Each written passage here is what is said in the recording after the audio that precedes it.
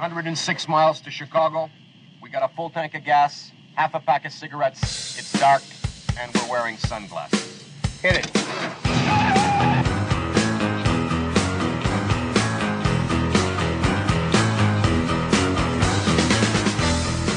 This administration, the Bush administration, has done nothing to control the problem that we have.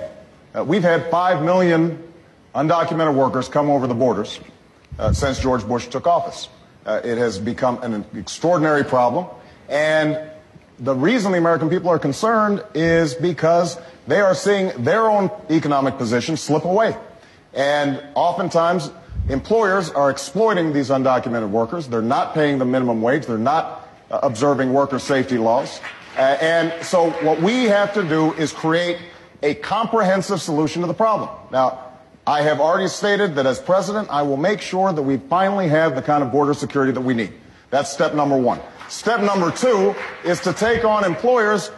Right now, an employer has more of a chance of getting hit by lightning than be prosecuted for hiring an undocumented worker. That has to change. They have to be held accountable. And when we do those things, I believe that we can take the undocumented workers, the illegal aliens who are here, get them out of the shadows, make sure that they are subject to a stiff penalty, make sure that they're learning English, make sure that they go to the back of the line so they're not getting an advantage over people who came here legally.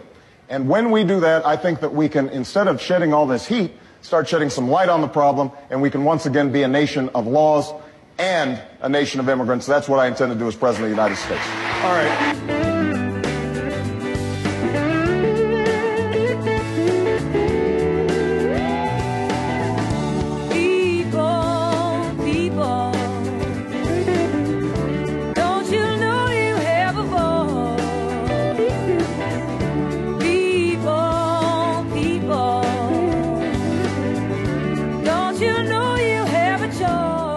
Well, good afternoon, or good morning, or if you're a tweaker in the middle of the night, good evening to you. This is Lou Benninger, and this is No Hostages Radio, and this is the 28th day of September 2019, and let's see, what else should I tell you? I think that's it. So, No Hostages Radio, however you got to us, we're glad you're here. If you got through us through just hearing about our podcast and hearing about the podcast called No Hostages Radio, there's also a website, nohostagesradio.com, if you want to go back and easily look at all different podcasts we've done. This is our 26th, and you could also look at some articles that I write each week for the Territorial Dispatch, which is a weekly paper that's online at territorialdispatch.biz, B-I-Z, or you can get a hard copy if you're around the Yuba Sutter counties, Nevada County. I think even over in Colusa County, there's some papers over there. So if you like hard copies, but on the website I like to use, territorialdispatch.biz, you can read the paper just like it's in your hand, except it's electronically. So you can read all the articles on the front page, flip the page, or scroll down, all the articles on the second, third, fourth, right on through 10 or 12 pages of stuff. So if you want to look at the ads, you can look at the ads if you're from up here. So I know being a podcast, people are listening from here, there, and everywhere. So some of the things that we talk about, advertisers, or I call them sponsors, because that's more what this is people believing in what we're talking about here and want to push those ideas.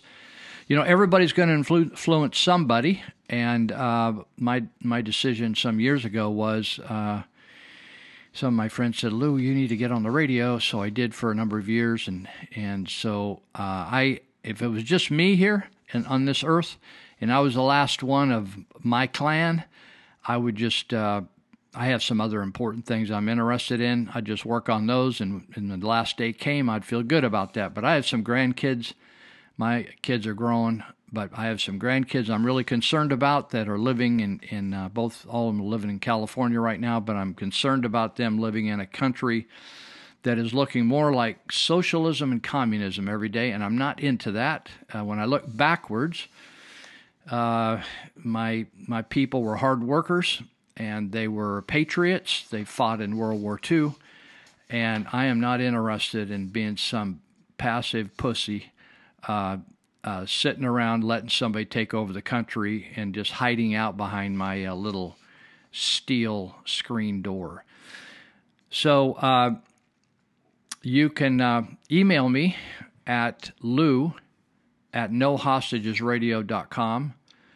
I don't know whether I mentioned that or not. And or you can just listen and have a good time. The nice thing about podcasts, you can do it whenever you want it, however you want it, and just have a good time. So I wanted to talk about the guy. I don't know who this guy is, but he just went on a little rant, and I liked parts of it. It's a little long to read, but I wanted to just what I like about it is he kind of expressed my feelings. So he said, "I love it when people call President Trump stupid." Have you heard that just constantly, right? Do you remember when he first announced, you can see this on YouTube, you can see all these compilations of these idiots that are on the news media making really crazy comments. They've really not accomplished anything in their life but been professional barkers on the radio or on the TV. And they just simply repeat what they've been told. If you've ever seen a compilation of what they say, they almost say from channel to channel to channel, or like CBS or NBC or whatever, they use the same phrases. It's all choreographed. And they all call President Trump stupid. Now, whether or not you like Trump, to me, is of no consequence. I haven't particularly voted for presidents that I thought, I really like to have lunch with him. Usually I just hope that they can do a good job, protect the country, stay out of the way, and not give us some kind of socialism or communism, and are honest people, right? So when President Trump, I've been aware, as you have, of President Trump or Don Trump for decades. If you got any years on you, he's a businessman, and to tell or to say that someone is stupid and they're leading a successful company is just that borders on insanity for me. To call the president of a company, whether you want to say Steve Jobs or Bill Gates or any successful business person, to just say they're stupid. Maybe you don't like them, that's cool. But to say they're stupid, it doesn't work. So the guy says, when people call Trump stupid, he said, "You mean the billionaire who kicked every Democrat's ass, buried 16 career Republican politicians, and continues to make fools out of once reputable news organizations?" That's exactly what he's done, right? So like it or not, like the policies or not, stupid doesn't fit. If you want to say, I hope he drops dead, I hate his policies, cool, I got you. It's America, you can do that. So this guy says, "You mean the guy, Trump, who won the presidency? You mean the guy with the supermodel wife? Whatever you think of Michelle Obama or Michelle Robinson Obama, I don't know whether it's a woman or a transvestite. I don't know what. She fixed herself up nice. But the way they've trashed the president's wife here and say, oh, she's a slut, she's this, she's that, right? And they ignore her and keep putting Michelle Obama. That is so fake and fraudulent and weird. You mean the guy, he says, you mean the guy with the supermodel wife? That's the stupid guy? You mean the guy whose words alone put a massive slowdown on illegal border crossings? You mean the guy whose mere presence made the stock market smash its previous records? You mean the guy who created 1 million jobs in the first 7 months in office? You sure you're not the stupid one? You sure you even know what it is you're resisting? You sure you back a party that enables the decimation of every core principle of Christianity? You sure you back a party that voted 100% against the abolition of slavery? You sure you really take a politician like Maxine Waters seriously? You sure you don't see anything wrong with someone who has a 40-year career as a public servant living in a $4.5 million mansion representing a district she doesn't even live in. He says, you sure you see nothing wrong or peculiar about Hillary Clinton, a woman being involved in politics for the last 30 years, having a net worth of $240 million? How do people earn that kind of money and not ever produce anything for it? Plus, she's ugly. I mean, if she's pretty and they gave her a lot of money to model clothes, that'd be one thing. You sure you're not just basing your opinion on hatred spewed by a crooked, paid-for media platform? Are you sure you don't fall into that sheep category? Are you sure you even have a clue? Could you even tell me 5 things the Democrat Party has done to improve your day-to-day prosperity as a hard-working citizen? Or maybe you're not even a hard-working citizen. Maybe you're just sucking on the tit of all the other hard-working folks.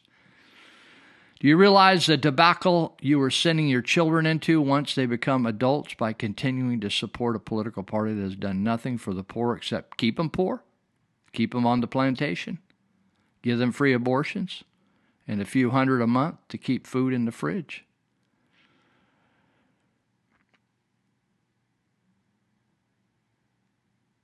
He says, I promise you a country full of illegal immigrants, Muslims who want us dead, abortions, $14 an hour jobs, and non-gender specific people who aren't going to make your country and life any more prosperous. That's the direction the Democrats want.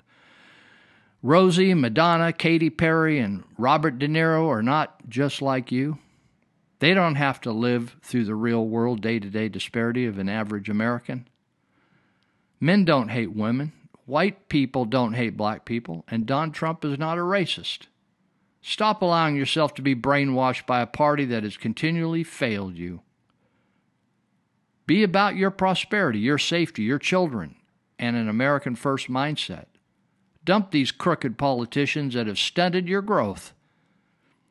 Dump the crooked politicians that have stunted your children's growth. Toughen up.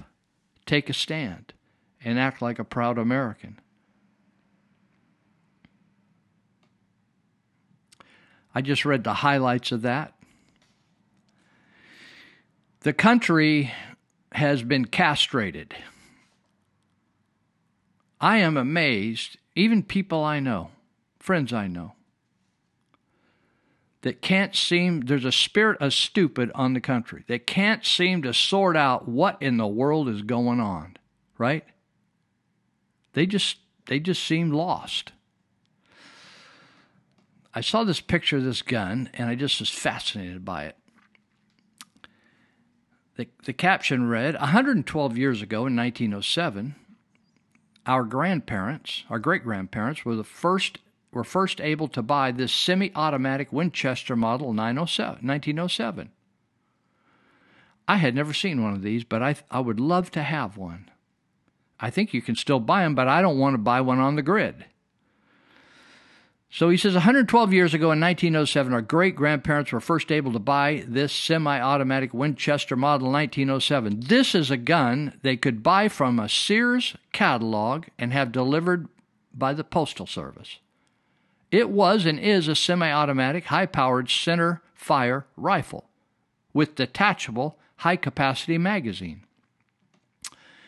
About 400,000 of these were produced before World War II. Civilians had hundreds of thousands of these semi-automatic rifles for 40 years, while U.S. soldiers were still using the old-fashioned bolt-action rifles. You remember those you see in pictures of people fighting in the war, and they had these bolt-action. You remember a bolt-action gun? I used to shoot one. They're kind of cumbersome. And so people were using these automatic weapons in the United States to shoot with, and we had our soldiers still using bolt action. That says something about a screwy government, right?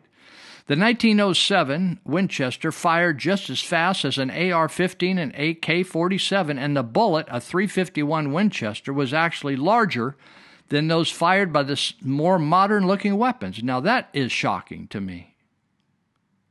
The only functional difference between the 1907 and a controversial and much feared AR-15 is the modern black plastic stock of the AR-15.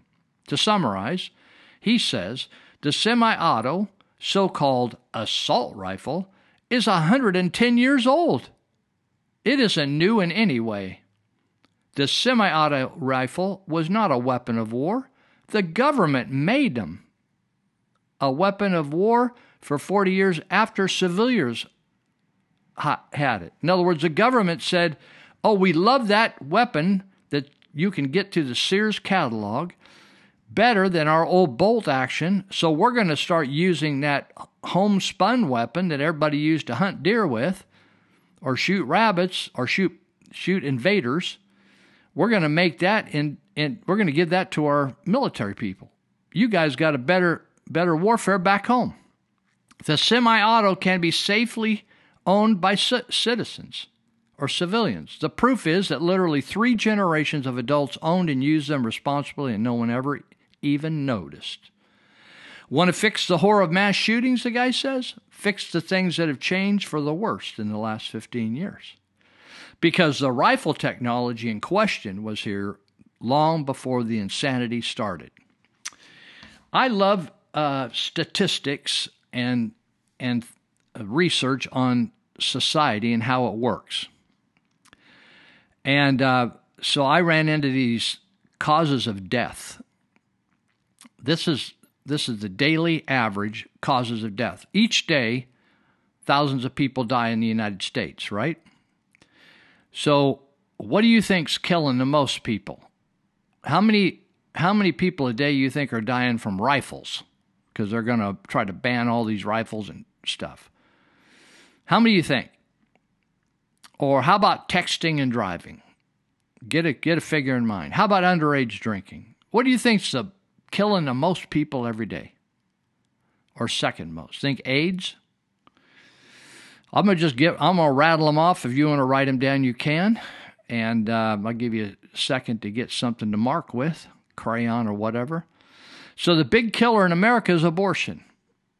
Are you shocked? People willingly killing people. You think, oh, we got to stop that. Oh, we can't. It's like our religion. It's like we have an altar where we slaughter kids. Abortion, 2,408 kids a day. Not a year. You're going to say a year? A day. Second is heart disease, 1,773 a day. Cancer, 1,641. Medical error, 685, like gave you the wrong medication or something. Accidents, all kinds of accidents, car accidents, industrial accidents, etc., 401. Stroke, having a stroke, 401. Alzheimer's, 332. Diabetes, 228. The flu can kill you, 150. Usually it's feeble people. That would be little kids or older folks. Suicide, 128. Overdose of opioids, 115. Drunk driving, 28. Underage drinking, 11. Texting and driving, those we know about, 8. Oh yeah, rifles, 1. 1 a day. It doesn't even say that they were intentional. Sometimes people aren't being careful and the rifle goes off as they're taking it out of the car and shoots them right in the chest because they didn't take the bullet out of the chamber or whatever. Just a few tidbits here. I got a communication from Brad Dacus, who is a great guy. We've had him speak up here a number of times. D-A-C-U-S, Brad, D-A-C-U-S.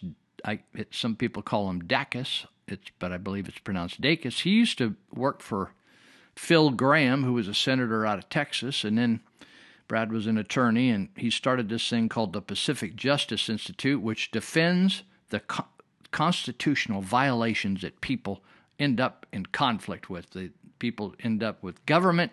Usually it's government trying to violate the Constitution. You'd think government would uphold the Constitution, wouldn't you? You'd think that government would go out of its way to uphold the Constitution. But people have their constitutional rights violated all the time, and there's a number of organizations in the United States that help folks defend themselves because the government has all our money.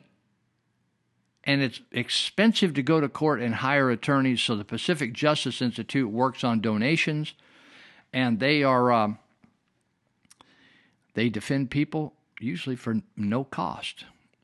And there's people around the country. It started here on the West Coast. In fact, they had I don't know if they still have an office here in Sacramento, but we even had, when I was on the school board of Yuba County Office of Education, we invited Brad Dacus up to talk to teachers and principals about the rights of students on campus so they wouldn't violate their rights. In other words, why get in some trouble? Why don't you just obey the law? Isn't it amazing that the government creates all the laws, but they fail to even follow the law themselves? Isn't it the craziest thing?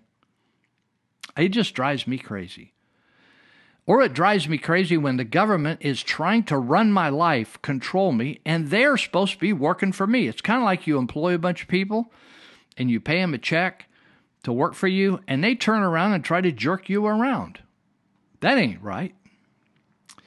So I got this communication from Brad Dacus, and he said, we have a new resource regarding Bring Your Bible to School Day. And I thought, what is Bring Your Bible to School Day? I had never heard of it. I'm just totally out of loop. People really can bring according to the law, they can bring their Bible to school anytime they want it. But because there's so much controversy on creating the public schools, the government schools, as a Jesus-free zone, you can do anything else there. You can molest people there. You can tell kids they look like a boy, but they're a girl. Islamic people can pray, but Christians, they can't have Bible. They can, but principals lose their minds. And you can't wear a pro-life t-shirt. I could wear a gay pride t-shirt, but I can't wear a pro-life t-shirt or a heterosexual pride, right? Straight pride t-shirt. They just lose their mind. There's a spirit of stupid on the country. So when I come back, I'm going to take a little break here and take a breath, and I'm going to play you at the clip. I'm going to play you 5 stories the media was afraid to tell you this past week, and then we'll be right back. It's just going to happen really fast, all right? So hang on. Well, it ain't no use to sit and wonder why, baby, even you don't know by now. And it ain't no use to sit and wonder why, baby, it'll never do somehow. When your rooster crows at the break of dawn, look out your window and I'll be gone. You're the reason I'm a-traveling on, but don't think twice, it's alright. What the mainstream media was afraid to tell you about the news this week. This week, while the mainstream media obsessed over President Trump visiting the state of California, here are the things that happened that really matter. First, the Women's March cut ties with co-chair Linda Sarsour in the wake of Sarsour's anti-Semitic comments and history of anti-Semitic activism. But they replaced Sarsour with a woman who is even worse. Zahra Billoo, the new board member they hired, compared the U.S. military to ISIS and the Nazis. She boycotted the movie Wonder Woman because the lead actress served in the IDF. Billoo has said in the past there is no difference between Americans running away to fight with ISIS or running away to serve in the IDF. But then, after this show and others exposed the truth about Zahra Billoo, the Women's March fired her, following the outcry over her anti-Semitic, anti-American military comments. But did the mainstream media report on this story? No, they did not. The mainstream media ignored it. But rest assured, your voices made a difference. According to the Guttmacher Institute, there were 846,000 abortions in the U.S. in the year 2017. That's 34,480 kindergarten classes worth of children. Enough kids for 78,000 soccer teams, 12 NFL stadiums at full capacity, twice the number of Americans killed in World War II, the entire population of Iceland, the Bahamas, and Grenada combined aborted. But did the mainstream media report on this? Nope. The only coverage from the mainstream media was a few articles quoting pro-abortion activists who said the drop in the number of abortions wasn't due to pro-life activism, but just due to falling birth rates. Democratic Senator and presidential candidate Elizabeth Warren refuses to admit that her Medicare for All plan will raise middle-class taxes. But make no mistake, her plan will raise your taxes. According to the Heartland Institute, between 40 and 60 million Americans will be paying more overall for health care under Warren's Medicare for All plan because their taxes will skyrocket to significantly more than the health care benefits they would receive under the plan. Specifically, Heartland estimates that a family making a combined income of $100,000 a year can expect to pay up to $20,000 more in taxes. But did the mainstream media report on this? Of course not. They won't fact-check Elizabeth Warren at all. Democratic Congresswoman Ilhan Omar compared migrant detention centers at our border to African slave camps during the slave trade. Yep. Omar said the overcrowding in our migrant detention centers was the same, basically, as the belly of a slave ship. But did the mainstream media condemn Omar for this insulting, grotesque, and utterly false comparison? Did they detail why the comparison is grotesquely false? Nope. The mainstream media didn't report on this at all. The New York Times published fake news about Supreme Court Justice Brett Kavanaugh, accusing him of sexual misconduct against another woman at Yale. But the woman reportedly denies any recollection of any such incident. But did the mainstream media report on that critically important fact that the woman did not make the allegation in the first place and then reportedly told her friends she doesn't remember anything of the sort ever happening? Nope. The mainstream media literally erased that fact from the report to make it seem like the accusation was credible and Kavanaugh was guilty. The mainstream media does not care to report any of that to you, so we will. And that's my final point. I'm knocking on heaven's door. I'm knocking on heaven's door. I'm knocking on heaven's door. All right, here we go in our second segment. This is me, back again, Lou Benninger. And I was talking about Brad Dacus with the Pacific Justice Institute. I'm really proud of Brad. He's such a great guy. He's a man of integrity. He's honest. This is kind of a group this is a legal group that protects people's rights. And they remind me in some ways of the Howard Jarvis Taxpayers Association, which is also a wonderful group, quality people, people of integrity, want to uphold the Constitution of California and the United States. And so when you meet them, when you meet people with these groups, they're just really salt of the earth type folks. So Brad's wrote a letter, sent it out to a lot of the supporters. In fact, if you want to donate, you can donate to him. Pacific Justice Institute, you can do it right online. So he talks about this Bring Your Bible to School Day, and I think it's October 3rd. I think it's October 3rd. Hold on, I got a handout. So let's see. Anyway, I'll nail it down for a second. Anyway, so he talks about it. He said, did you know? Oh, it's October 3rd. Bring Your Bible to School Day, BYBTSD, I don't know why they do this, is coming up next week on October 3. I didn't know that. And Pacific Justice Institute wants to make sure that students know their rights. If you are a student, parent, grandparent, educator, pastor, youth leader, or just someone who cares about freedom, I'm into that freedom category, help us spread the word about our BYBTSD, Bring Your Bible to School Day resource. PJI, that's Pacific Justice, has developed quite a few in-depth resources for students and parents over the years, but a youth pastor recently brought to our attention that we didn't have anything specific for BYBTSD. So they created one. Now, if you go to their website, now I don't know, I went directly to their website because I couldn't find this email, and I thought, I'll just go online. And I could not find it on the website. But then I found the email, and then they had a link right on the email, and I just clicked the link, and boom, it just popped right up.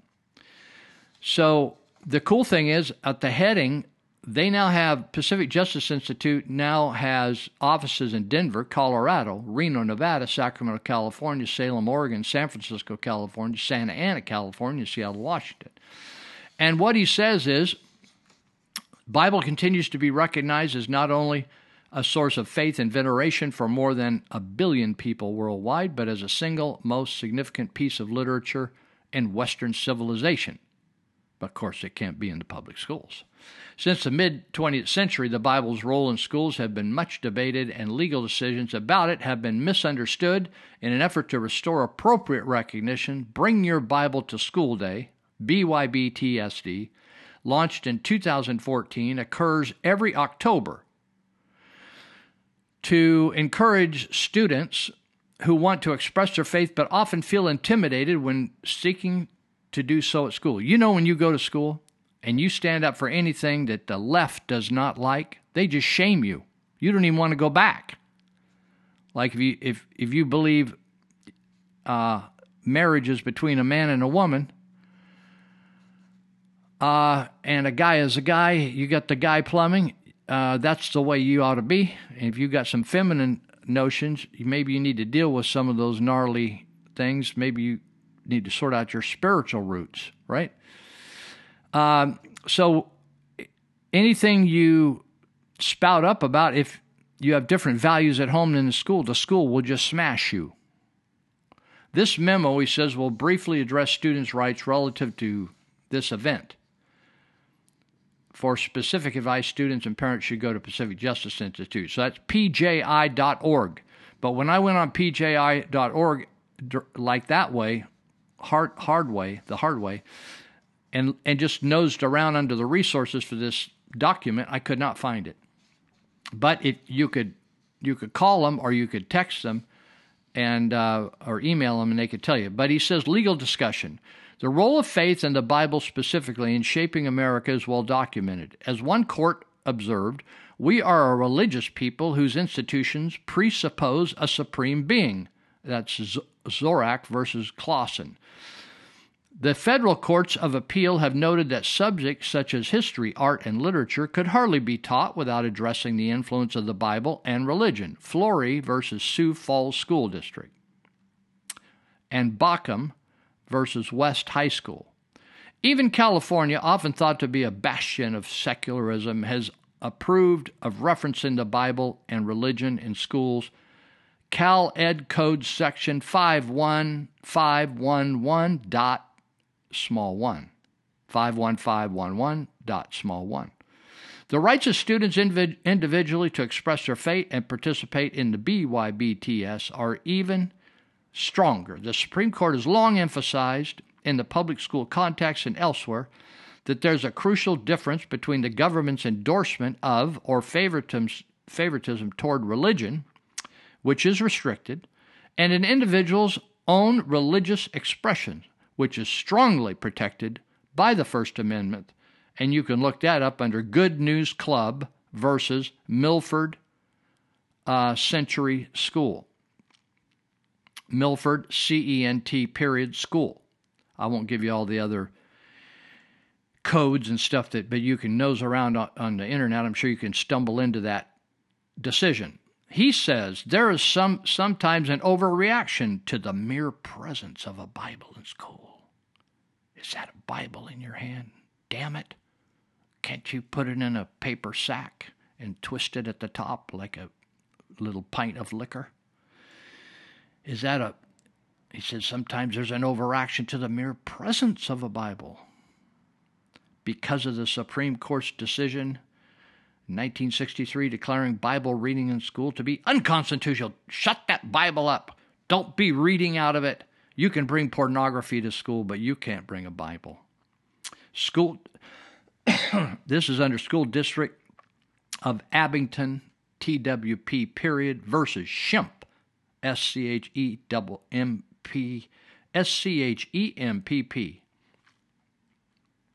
But the Supreme Court was limiting official use of the Bible as a devotional exercise, not other readings from the Bible by teachers as literature, and certainly not reading from the Bible by students on their own time. So a teacher could stand up, and maybe there's something in English literature that refers to a passage that's actually from the Bible. And like me, when I took English literature at Sacramento State College at 6000 J Street in Sacramento, and I took an English literature course, and they had all these little notations at the bottom of a section, and it had MAT 10:20. I had no idea what that was. Why? Because I was an ignoramus. I knew how to smoke dope, do drugs, drink alcohol, but I did not know anything about the Bible. And those notations at the bottom, I was embarrassingly informed, were addresses for spots in the Bible that the English Lit course was pulling information from.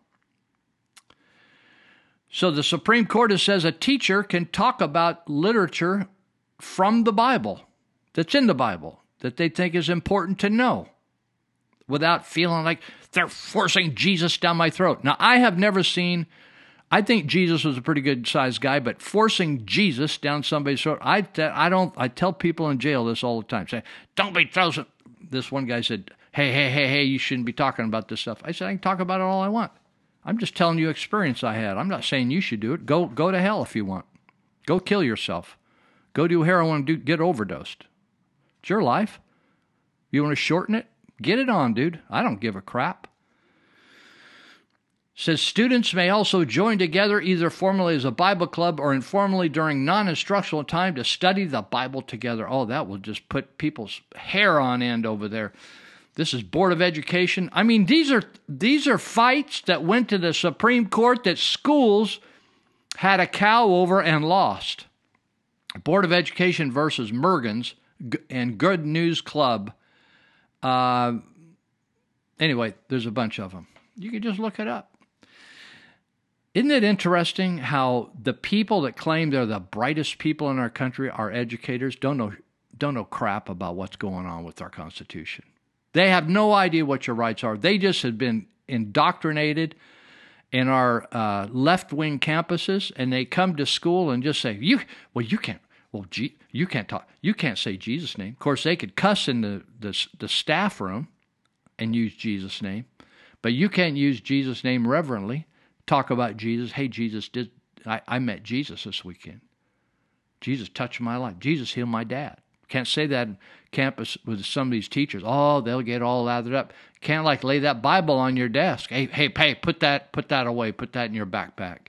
Don't be bringing that out. Like it's a hash pipe or something. Brad says on Bring Your Bible to School Day and every other school day for that matter, students should be free. Man, we don't hear that free word much anymore, do we, folks? Because it ain't so free no mo'.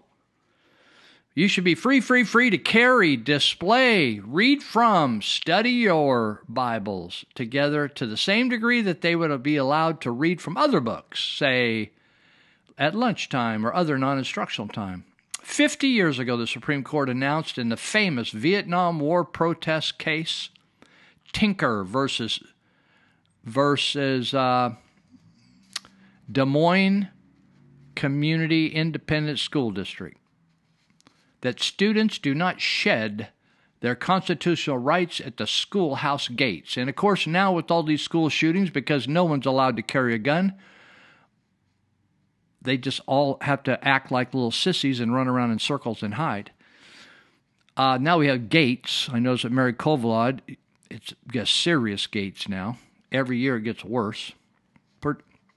So it says, this remains just as true today. In fact, some states like California have created even greater rights for students by statute than what the Supreme Court has said is protected by the Constitution. Cal Ed Code Section 48907. So if you're listening and you're a California educator, this claims, according to Brad Dacus, that there is a Cal Ed Code Section 48907 that protects the rights of students to pack a Bible, read the Bible, discuss the Bible in their own time at school, and also for teachers to bring up the Bible as a source of literature or history in the classroom. So, October 3, is it October 3? I think it is. I keep losing it on the page here. I can't see clearly today. That is Bring Your Bible to School Day. So, since I talked about that, I also want to say that, hold on, I need to double check this date. Yes, I got it. So that's October 3. That's a Thursday. No, I'm looking at September. Hold on, let me get to the right deal. October 3, yep, still a Thursday. They kept the same deal for 2 months in a row. How can that happen? But there's another date on October 6th. I was sitting in church this weekend, or maybe it was last weekend. No, it was Saturday night. And they advertised the fact that we're going to have the Life Chain this year on October 6th in Yuba City and Marysville. And what that is, we started it actually. A guy named Royce Dunn came up with the idea. And he was a former English teacher at Marysville High School, and then he was the head of the English department. And then he told me one day that he quit when the whole school system was going so screwy, and he said some of the kids were sharper than some of the teachers he was seeing come and teach down in the 1970s. So he just walked away from teaching, got into real estate. But Royce, about 1987, 88, something like that, started a thing called the Life Chain that has gone internationally. And each year, about this time of year, there's about 900 of these events called the Life Chain, with probably millions of people involved in them. And they're very simple events. They're either an hour to an hour and a half, and they just decide a street that they're going to stand along peaceably. They're not going to leave a mess like all these liberals. They're not going to leave a mess. They're not going to disrupt traffic. They're not going to scream or cuss at people. They're just going to stand solemnly along the side of the road, holding a readable but smallish sign. It started out saying only abortion kills children. Now they've added some other optional slogans called adoption, the loving option, or something like that. But they have a number of slogans now, but the one prevalent one was abortion kills children. And people stand there for an hour, hour and a half, stand a few feet apart. And in Yuba City, we start out about Highway 99 at 20 and go 20 east up to the bridge that goes over to Yuba City. And then we get in Yuba City, it's 10th Street and around E and 10th. People stand along there just as demonstration that kids are loved, no matter whether they're born yet or on their way to being born. And so if you're interested in that, it starts at 2 o'clock on the 6th of October, and it lasts till 2:30, 2 o'clock till 3:30, 2 to 3:30. And churches, well, I was going to say churches have signs, but some churches are screwed up. So they can't figure out. They would rather fill their church than stand up for pro-life. They'd rather have a dead baby and have a tithing parishioner. So they don't participate. So let me just say it this way. If you want to participate and you're looking for a sign, I'm not quite sure whether if your church doesn't distribute signs, I'll tell you, you can get a sign at Church of Glad Tidings in Yuba City, and I gave you the phone number and the address, 530-671-3160, 530-671-3160, or Google it. And they're located at the corner of Highway 99 and Eager Road, and you could pop in there, just call them out there, and then say, hey, I need one of those signs. And they'll give you one. Now, we at Church of Glad Tidings, where I attend, since 1987, we encourage the whole congregation to go out, and we hand out signs during the service. And then we return the signs to the church, and we reuse them next year, turn them into the group that sponsors this event. So for all these years we've been doing that, and we stand up. So if you want to get involved in that, that would be a good thing for you to do if you're pro-life. Now, if you're not pro-life, you can just take a pass on this. No pressure. But if you are pro-life, you need to do something about it. Maybe you're not going to be able to. Maybe you're not well and you can't stand up for an hour and a half. Maybe you should get involved with the a Woman's Friend Crisis Pregnancy Center over at Live Oak Boulevard and donate your time over there. There's a lot of places to donate your time, make a difference. There's also another announcement this weekend where there's 40 Days of Life where people are fasting and praying for 40 days, and they're standing in front of the Pelora Avenue Planned Parenthood Clinic where they're aborting kids. And every year they have a bunch of kids that they save. They save the life of a child. Isn't that amazing? Now, if you jumped in that funky old swamp called Ellis Lake and you pulled a kid out of there that fell in there, you'd be considered a hero. One, for even jumping in that lake and surviving. Number two, that you pulled a kid out of there alive. You'd be on the front page of the paper. Susie the hero. And you'd have slime all over your face. But if they don't put on the front page of the paper the fact that somebody persuaded a young woman not to kill her child. But that happens in Yuba City every time we do 40 Days of Life. So you could call a woman's friend. I don't have the number right offhand. Just Google it, a woman's friend in Yuba City, and call them about how to get involved in 40 Days of Life, and they will hook you up with people, somebody like J.C. Carpenter, who came and spoke at the church Saturday night, was all fired up about how many kids that they're saving. You know, it's interesting to me. We worry so much. I'm going to save you're cooking or you're doing something in the house. Oh, well, that's recyclable. Oh my God, don't throw that in there. That goes over there. We're so concerned about saving an aluminum can. More concerned about that than saving a baby. Isn't that interesting? Oh, that's a plastic bag. Let's reuse it. We don't want, or that straw, that's going to end up in a porpoise's nose. Just ridiculous. We have totally lost our mind in this country. We need Jesus to come back and help us here. We just, crazy people.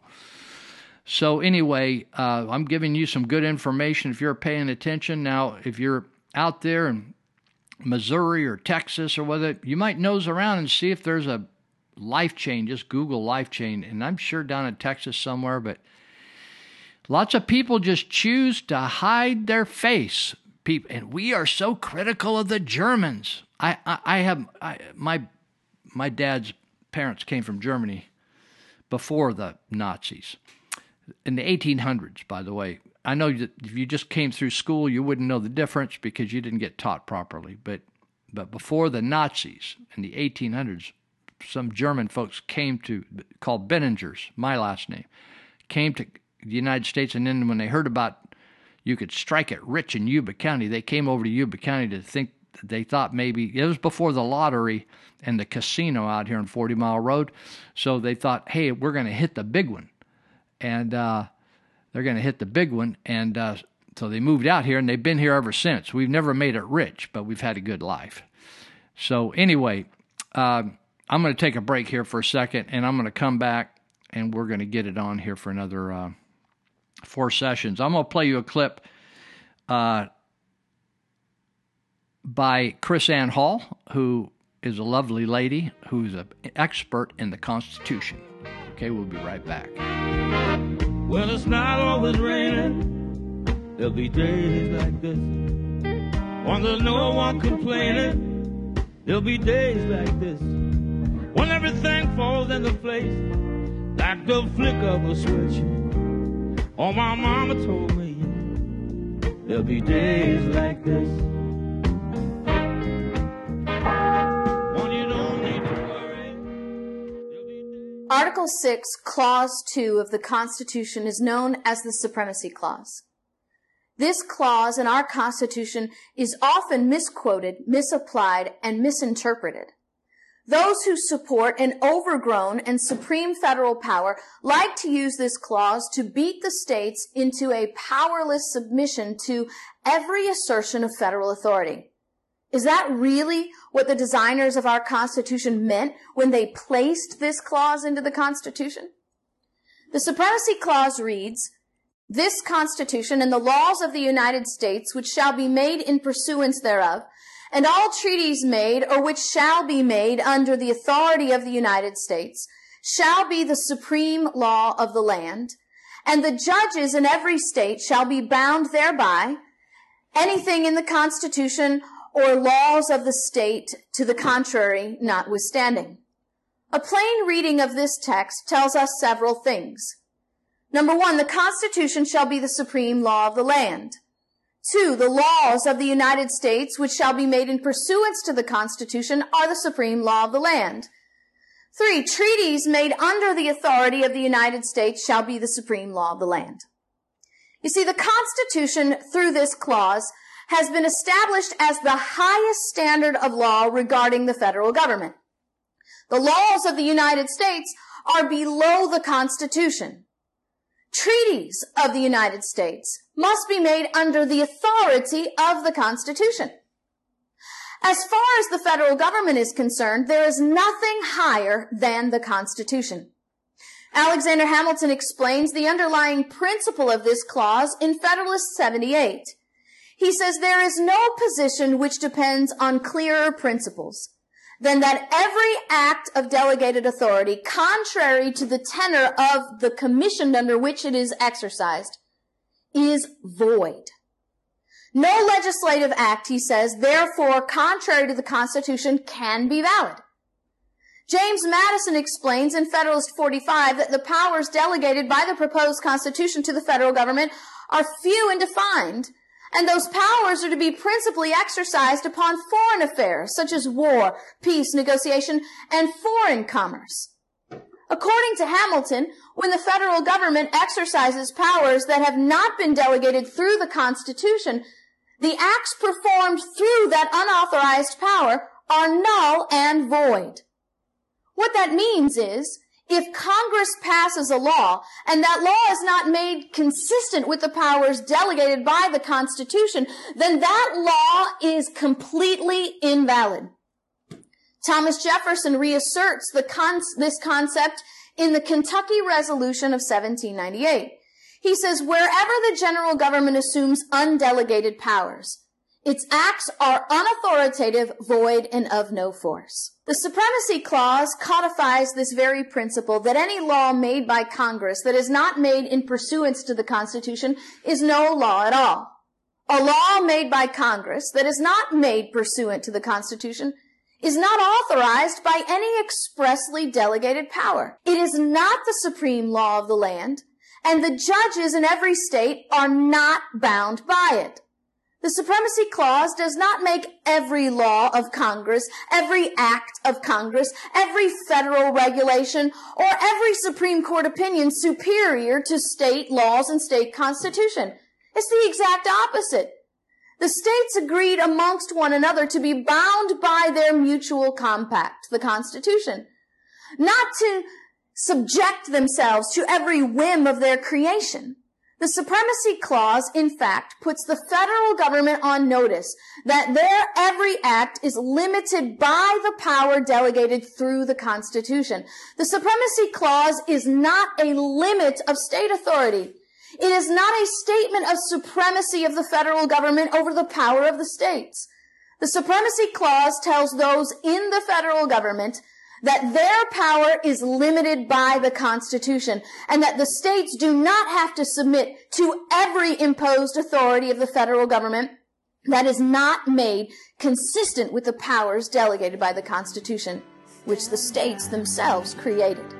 So darling, darling, stand by me. Oh, stand by me. Oh, stand. Stand by me, stand by me.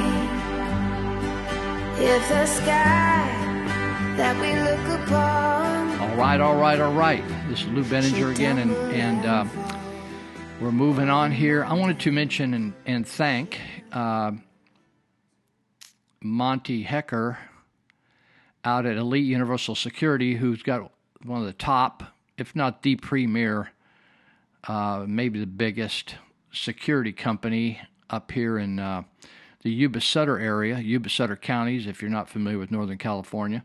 He's got Elite Universal Security. You can reach them if you're looking for a job or a job, or if you're looking for some help keeping your stuff, or keeping your things. You can call them at 530-749-0280, 530-749-0280. You could also check their website, api-academy.com. That's where you can find out about all their schooling. They'll train you to be a security guard. You can even use that training to go on up and join the academy to be a police officer if you care to do that. But they could get you started at a young age. And they also have a website at eliteuniversalsecurity.com. They do a great job in this area, but they're also located in Butte County, Shasta County, up in just southern Oregon. They're also down in Sacramento area. So if you're hearing this and you're thinking, oh, I'm not in Yuba Sutter, but all Butte, all over, Lathrop, California, Sacramento, California, they're looking for guards. They're looking for some help. Good people. They just want an honest person. You can pass a background check, and they'll train you. And but I also want to thank Monty because he is coordinating the recall of Gavin Newsom and up in this area. And he's got signs and he's got petitions at his office at 5548 Feather River Boulevard.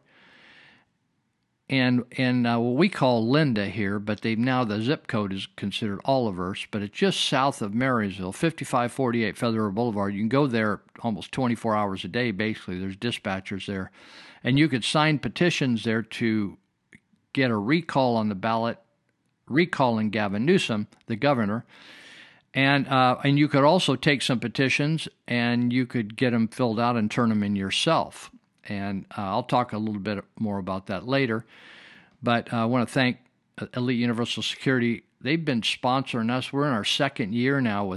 They've helped us to be on the air. Otherwise, we wouldn't be on the air because it costs some money to be on the air. Just all kinds of fees with the internet and all that kind of stuff. Podcast, internet, equipment, technology, all that stuff.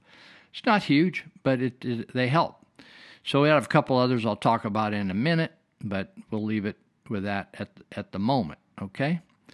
So I want to also mention, you just listened to that Chris Ann Hall clip, so you can learn about the Constitution as she was talking from. She used to work for the state of Florida as a state attorney, and then they kind of had a parting of the ways because she really believed in the Constitution and the Tea Party, and they didn't like somebody. They were liberal down there, so she left.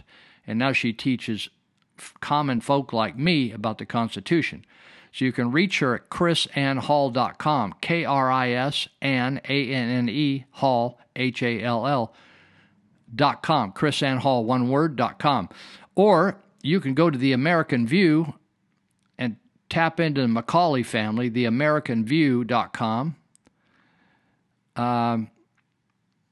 And you can hear some clips about the Constitution or their comments on the day. In fact, we're starting to play one of those each program, and from the Macaulays and his boys. He's a couple boys that help him.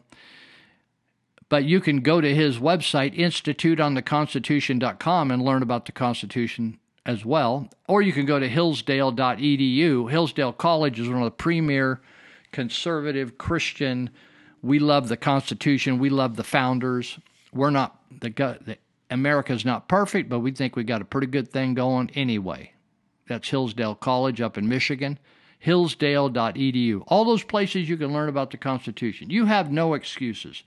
They will do a better job than any school, like high school, has ever done. When I went to Marysville High School, they taught the Constitution. We had to memorize that, dude. We had to memorize the principles of it. And we had to take a test. And if you could not pass that, you could not get out of high school. You had to pass that civics class, or you were in deep trouble. If you wanted to plan on walking the stage, as they say, walk the stage. Let's see. I wanted to read this because I totally believe it. I think most of our money that we give to foreign aid is totally a waste of time and money. And actually, it's not only a waste where governments steal the money and never gets to the people. It actually, you'll see these liberal shoe companies, every shoe you buy, we give one to Africa, right? It totally screws people over. If you're trying to have a shoe company and you're making shoes in Africa, you're in Africa and you're making shoes in one of the countries of Africa, How do you think you're going to compete with a shoe that's being given free of charge from America? We're going to keep them in poverty, right? It's the same thing with welfare. You keep giving people welfare when there's jobs out there where they actually have to exchange some sweat to earn money, you'll never get them to go to work. It's the same way in Africa. When you're giving free shoes away, how do you think the dude over there busting his butt trying to be a shoe company is going to compete? It's totally crazy what we're doing in these countries. We're doing the same old socialist crap that we've been doing around here for years, of paying people to sit on their butts. So this gal was in the Peace Corps named Karen McQuillan. She said, 3 weeks after college, I flew to Senegal, West Africa, to run a community center in a rural town. Life was placid with no danger except to your health. That danger was considerable because it was, in the words of the Peace Corps doctor, a fecalized environment. In plain English, shit is everywhere. People defecate on the open ground and feces is blown with the dust onto you, your clothes, your food, the water. The doctor warned us the first day of training, do not touch water. Human feces carries parasites that bore through your skin and cause organ failure, according to the doctor. Never in my wildest dreams would I have imagined that a few decades later, liberals would be pushing that lie that Western civilization is no better than a third world country, or would teach 2 generations of our kids that loving your own culture and wanting to preserve it are racism. Last time I was in Paris, I saw a beautiful African woman have her child defecate on the sidewalk next to the Notre Dame or Dame Cathedral. The French police officer, 10 steps from her, turned his head not to watch. I am not turning my head and pretending unpleasant things are not true.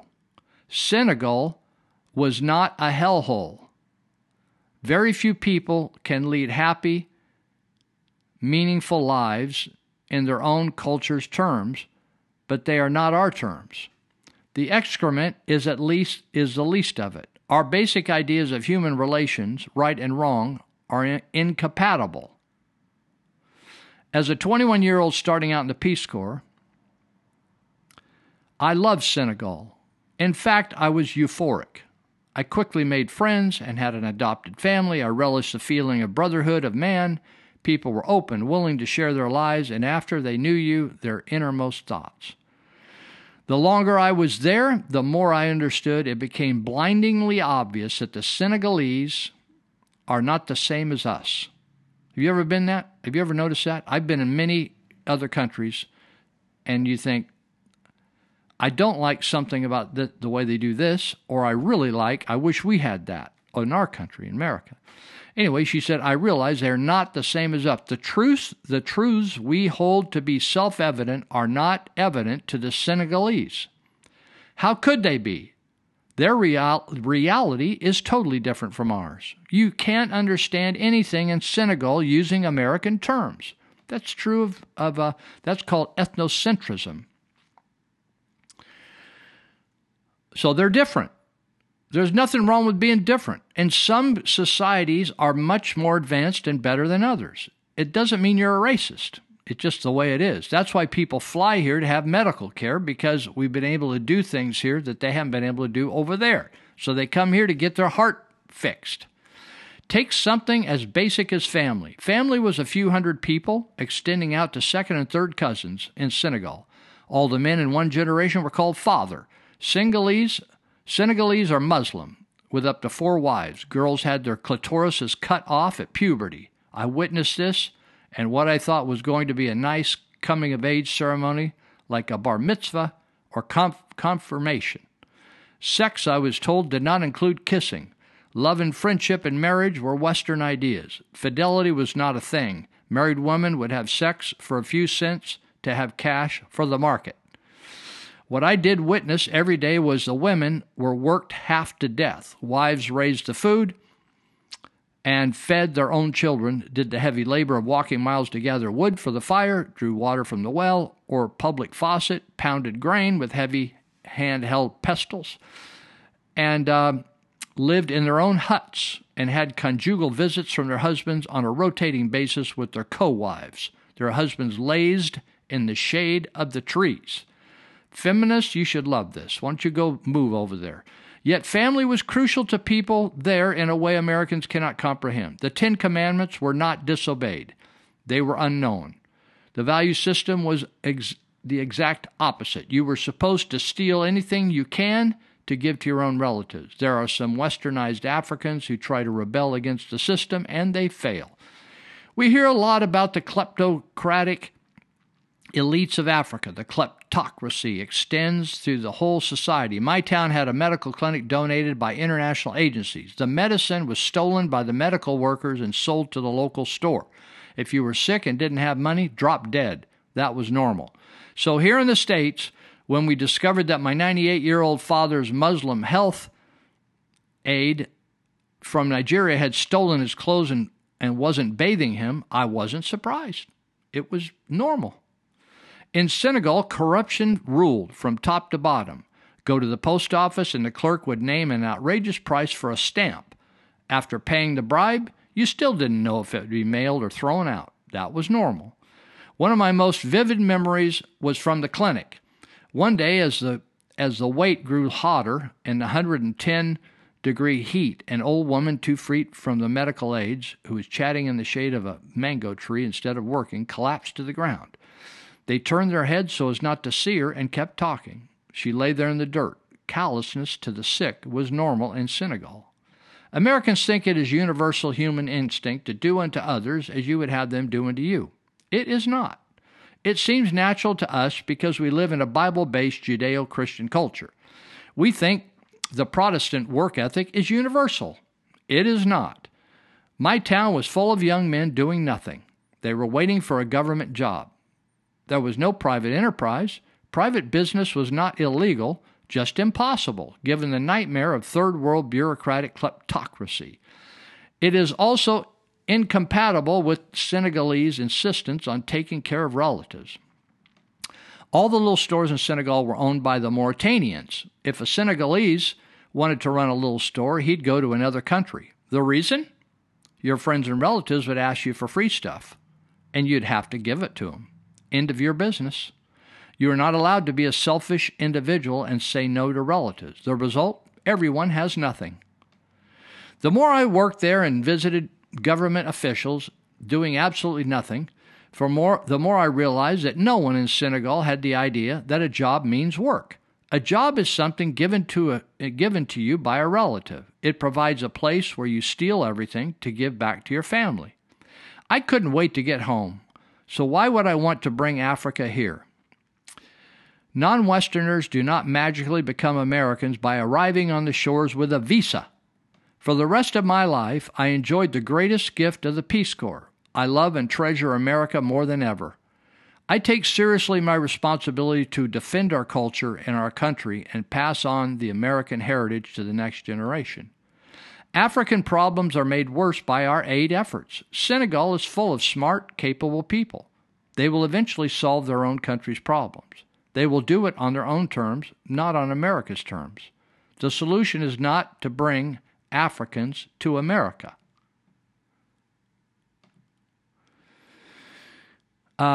Sorry, my computer skipped. We are lectured by Democrats that we must privilege third world immigration by the 100 million with chain migration. They tell us we must end America as a white Western Judeo-Christian capitalist nation to prove we are not racist. I don't need to prove a thing. Leftists want open borders because they resent whites, resent Western achievements, and hate America. They want to destroy America as we know it. As President Trump asked, why would we want to do that? We have the right to choose what kind of country to live in. I was happy to donate a year of my life as a young woman to help the poor Senegalese. I'm not willing to donate my country. What do you think? What do you think? What do you think? What do you think? What do you think? And then once you're finished thinking, what in the hell are you going to do about it? Nothing? Nothing. Just going to do nothing. don't even vote. And then you vote wrong. Unbelievable. Well, you probably are wondering about Gavin Newsom. Maybe you aren't wondering. He won with almost 62% of the vote. Did you know that? Almost 62% of the vote. And somebody said to me, we started a recall, I didn't start it, but there's a recall started as of September 6th. We got till into February, I think February something, early February, to get enough signatures, like 1.5 million. And I had, even one of the people that I go to church with, she said, well, I listed the things of the results of the policies that are damaging California. And her comment was, well, Gavin Newsom didn't cause all those things. Well, at some point, somebody needs to take responsibility for something. For instance, you say, who is responsible for San Francisco crap app having to be created to step over so much crap that they're now going to have typhus and cholera down there? Who's responsible for that? Well, mayors may be, and if a guy was mayor or a lady was mayor of San Francisco for 8 years here in the past decade, you might say their policies could have fixed that, right? You might say their policies, San Francisco now, their housing regulations, because of they think they're going to cause global warming and the end of the world. Houses are so scarce because nobody wants to build a house because it's too expensive to build a house, so they just live elsewhere and commute in to go to work there. Those are government regulations causing people not have a place to live because they're making it. It's not that we've forgotten how to build a house or that there isn't wood or metal or nails or sinks. It's all the regulations and the rules and the nonsense that are causing the cost of housing to be prohibitive, so people don't build houses there. Only the richest of the rich. Policy? Who created that policy? Drug addicts everywhere. Not arresting people, letting people out, creating a sanctuary state. Newsom. Remember, you may or may not be pro-homosexual or pro-heterosexual. You know, I've never had a problem if people want to screw a donkey. Hey, go for it, dude. Right? If that's your thing, you want to raise sheep and screw them instead of a woman, go for it. Or a woman wants to have a horse screw her. It's up to them, right? It's kind of a free country, right? We arrest occasional person. I mean, we don't even, the DA in our local counties, they don't even arrest many child molesters. People taking their young girls into Planned Parenthood to get an abortion after they have sex with them, right? 20, 30-year-old guy. Take a 14-year-old girl in there. Nobody reports it. They're all mandated reporters. We just overlook that. We pick and choose what rules we're going to enforce. Very selective on molestation and sex crimes and stuff. And so Gavin Newsom, he just decided, although the law said that marriage is between a man and a woman, right? He decided, I don't care what the Constitution says, and I don't care what the people of the state of California says. I don't agree with that, so I'm going to marry him. Do you think that's right? That's not. This is going to get really gnarly because you think, oh, well, I just think people ought to be able to marry and have sex with whoever they want. Well, fine. Is it all right if I go in there and be mayor and I could just make a call? Like, maybe I'm going to shoot all the freckle-faced people because I think they're full of crap, freckle-faced people. I mean, we've done that in history. Hitler thought, hey, if you're not an Aryan, if you're not a white folk, you're like a weed. You're a social weed. Let's eliminate you. We've tried that. That gets gnarly. When you let people like Gavin Newsom just think, I am the law. I'm going to do whatever I want. To hell with Trump. To hell with the borders. I'm going to let criminals come here. I'm going to violate the law. The Constitution, if I agree with the Constitution, I will obey the Constitution. Even though he took an oath to obey the Constitution, uphold the Constitution, he just ignored it. Gavin Newsom's trouble. So, but most of you aren't going to do crap. You're not going to vote. You're not going to solve recall. You're just going to wait till somebody comes and takes your guns. It's amazing. I saw a deal on the internet the other day. And the Democrats will say, there's no way we can go door to door and eliminate 20 million or 12 million illegal immigrants. But you think they're going to hesitate to go door to door and pull 150 million guns? They'll go. They'll take the military and go. They don't have any problem with that. You can go get guns, but you can't eliminate. It's just so hypocritical, right? Folks, we need to get a clue. You need to wake up. You're asleep. You need to get in front of the mirror and slap yourself. Like, maybe if you don't drink, you need to knock down a jigger of Royal Crown. Maybe you think these East Indians are drinking too much of it, but maybe you need to shock your system because you have been lulled into stupidity. You need to wake up. You know, the Bible says there's a time in the earth, in history, when the church is going to be asleep. Their eyes are going to be open. They're still throwing down a burger and a taco, but they're totally asleep. Man, I was in church Saturday. It was hip-hop happening, but I saw some people hadn't been in my church for a long time. They go to elsewhere. But they came back for the speaker, to listen to the speaker. And I thought, their eyes are blinking, but they are totally asleep. They are not plugged in. They look like they're sitting at the movie theater waiting for the show to begin. They're totally disconnected. They are not hip-hop happening with Jesus. They're just doing religion. I'm telling you, if you think you're going to get by and this country is going to be okay with you just like going through the routine, knocking down your cup of coffee, making your little drive through your coffee, getting your little shower, right? Going out to eat, little at the Applebee's or whatever, it ain't going to work. You're going to get your clock cleaned. You're going to end up in a really funky deal. And then a lot of them will say, well, I'm just sick of California. I'm just going to leave. Wherever you go, that's where you are. You are part of the problem. A lot of you that are leaving are part of the problem because you never did anything here to stop what was going on here. If we had more people to stop what's going on here, we wouldn't have what's going on here. So you're going to go over to another state and just be a part of the problem. You say, oh, well, I'm a Republican. Oh, Republican, just a humbug. Republicans here can't even, they don't even stand for anything. I got to take a break. So I'm going to play you a clip. This is not a good look, gain some self-control. And deep down I know this never works.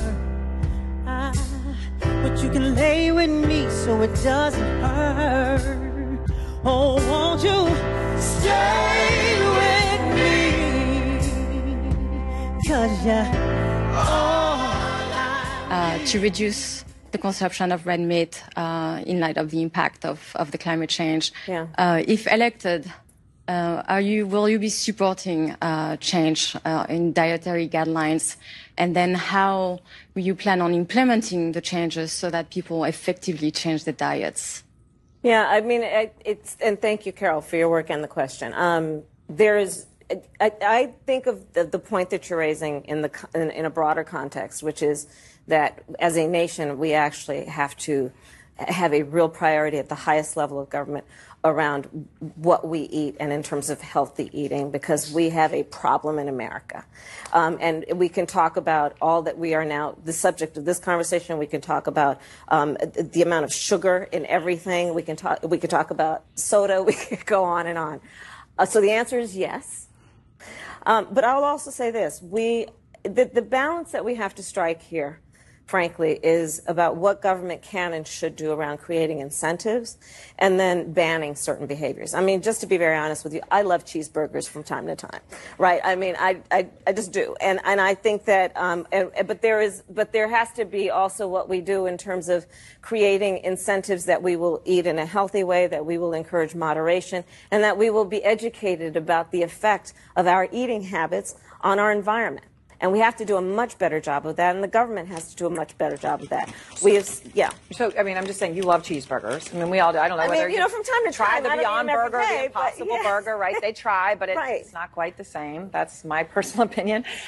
But would you support changing the dietary guidelines? Yes. You know, the food pyramid. What people Yes. to reduce red meat specifically. Yes, I would. Girl, bye. What y'all say about cheeseburgers? Y'all Democrats have lost your mind. We are not going to stop eating cheeseburgers. The government can't stop me from eating a double cheeseburger, okay? I'm going to always get my double cheeseburger plain with no salt on my fries and a Diet Coke. Girl, y'all done lost your mind. For you.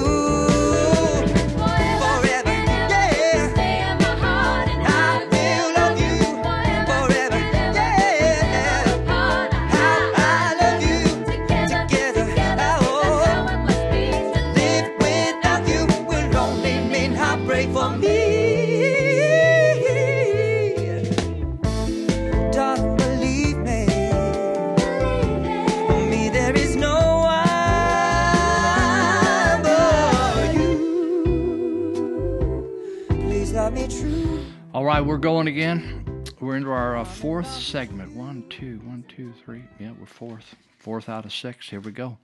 I was talking about the Governor Gavin Newsom recall. I just hate it. I just hate it. You know, it's the same thing with the state of Jefferson. Oh, I don't think it's ever going to happen. Right? I don't think we can do it. I don't think enough people will vote. I don't think nothing. You know, it's just excuses to just don't do crap. I get sick of it. Like, I just hate it. It's like I need to become a recluse. Just go smoke weed somewhere. Whoa. So in 2003, this is amazing. There's some similar dynamics in 2003. One was that the state of California, you know, we call it free enterprise, but it's not free because the state of California is running our businesses. It tells you how long you can work people, how much you have to pay people, overtime, double time, insurances, this, that, and the other thing, right? And so when you have a monopoly like PG&E, they're up in your business big time. In fact, when the liberals decided we don't like fossil fuel, we don't like nuclear energy, we don't like hydroelectric, we like solar, and we like bird blenders. But the fact is, when they took our tax money to build them, because they're not profitable, no individual would like to risk their money to lose everything. So what they did is took our tax money, gave it to business people. They put up bird blenders and solar, and then they guaranteed them an egregiously high rate of pay that forced PG&E to buy this energy. Why would I, if I was running a business called Lou's Gas and Electric, and you could buy gas and electricity from Lou, and I was looking for cheap sources of electricity and gas, and I had a real cheap source. I was buying hydroelectric, I was buying nuclear, I was doing this, and I was doing it. And the state come along and said, we don't like those, and we are going to force you, because you're a monopoly, to buy electricity from solar, and maybe you've been paying 10 cents, let's just say 10 cents a gallon, since we know gallons. You're paying 10 cents a gallon. We want you to pay 40 cents a gallon to the bird blenders and the solar, or $1 a gallon, so they can afford to stay in business. So what has to happen? Your rates got to go way up. And so over the years, PG&E has almost went broke just a number of years ago, and now they're broke again, right?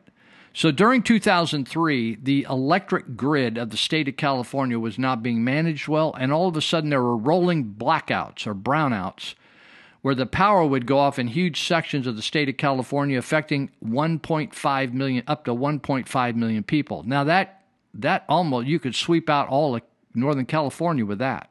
If you get up above Sacramento, you could, I don't even know whether we got that many total people up here. And it just set people off. And then there was around that time, just before 2003,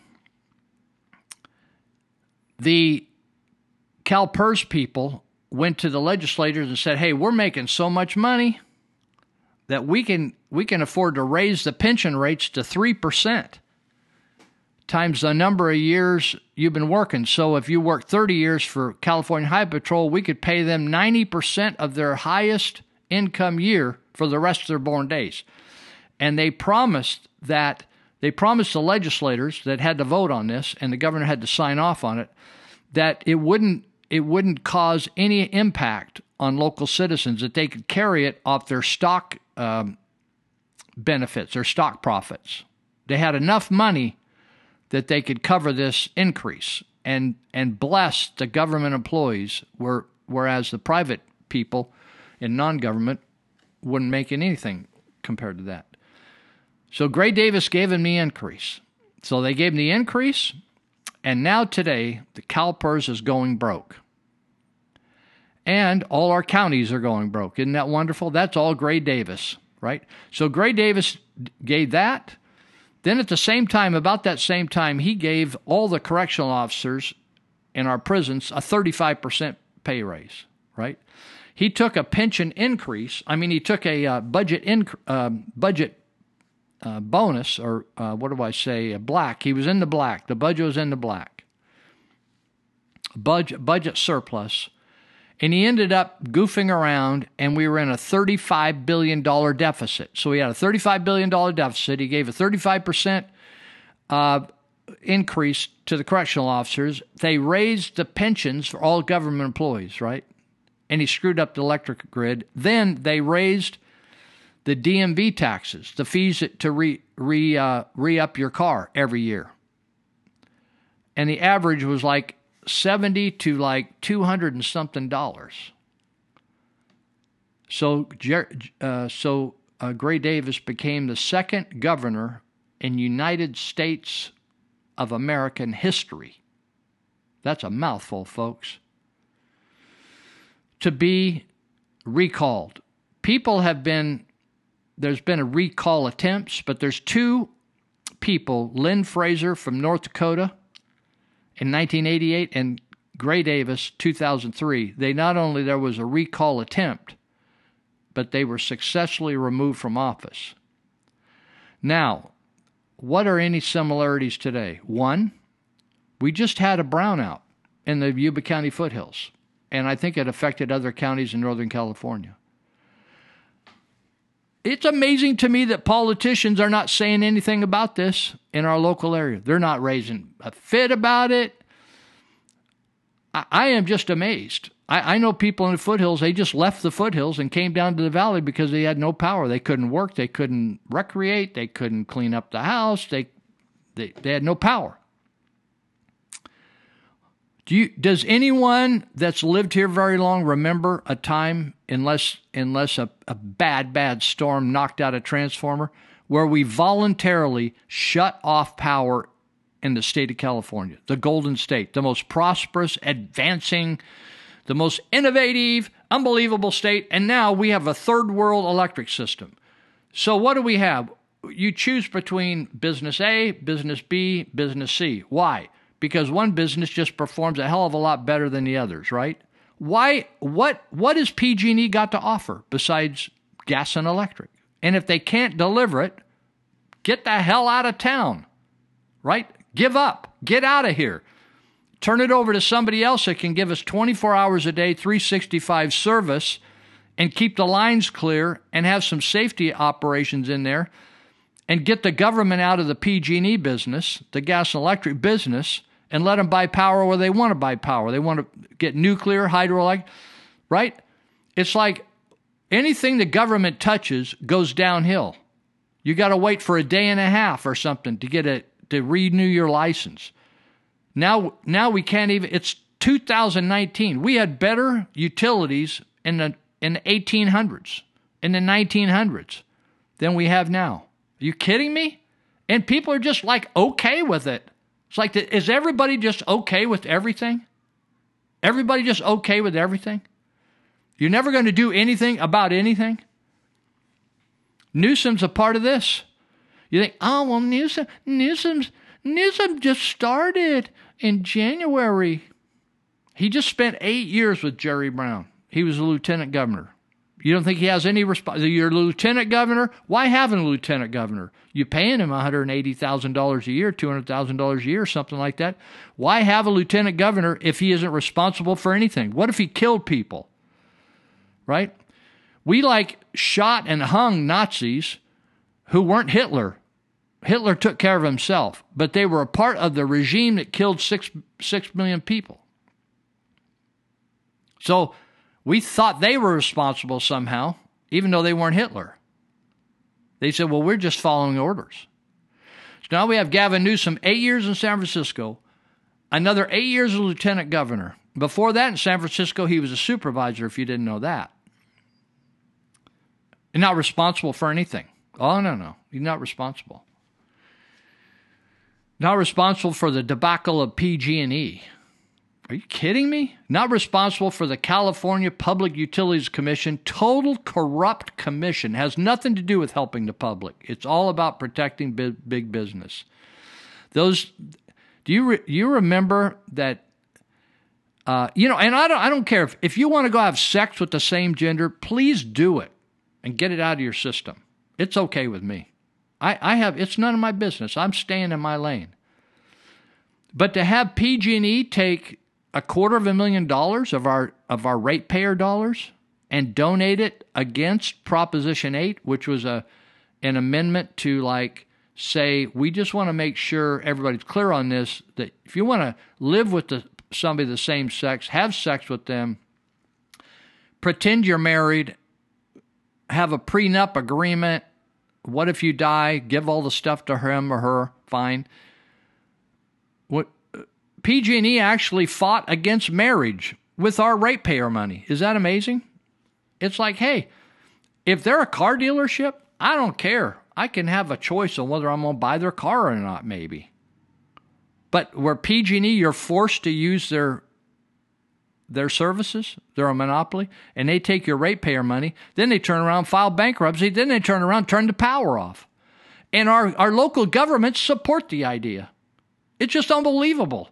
Our local governments support turning off the power. It's like Tijuana. I used to do work down there. And at certain times they did just turn the power off. And that affected your water and everything. Because you're pumping the water. You have to have a subsidiary pump or whatever. We wouldn't have water or anything down there. They just turned the power off. Same way when I was in Uganda. Sometimes you'd have power, sometimes you'd have telephone. If you wanted to have a telephone at your house after Idi Amin got overthrown, you'd have to call the telephone company. You'd have to buy the wire, purchase the wire yourself to run from the pole where the power was all the way to your house. And then you had to pray that they wouldn't steal the wire and they'd actually do the job. You'd have to front all the money.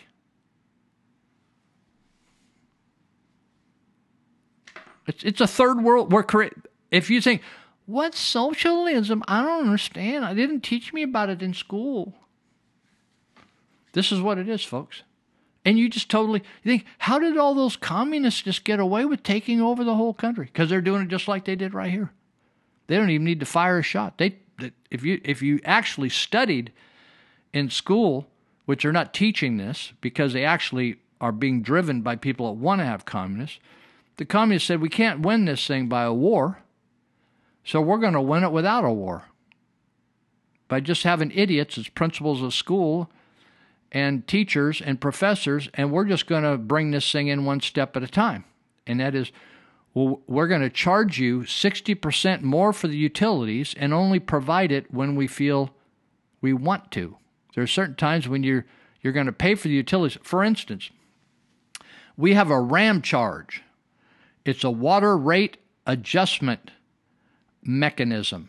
What that is we're going to raise the rates because there's a drought, even though there's plenty of water under Marysville. And so you're on a budget. And if you break the budget in your particular house, if you go over the budget, we penalize you.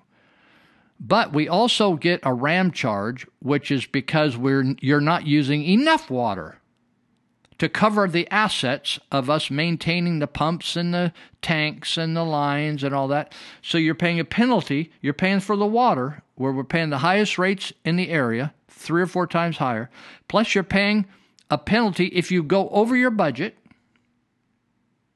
because we're supposed to be conserving because we don't have enough water. And we're paying a RAM charge, a rate adjustment mechanism, water rate adjustment mechanism. WRAM, RAM.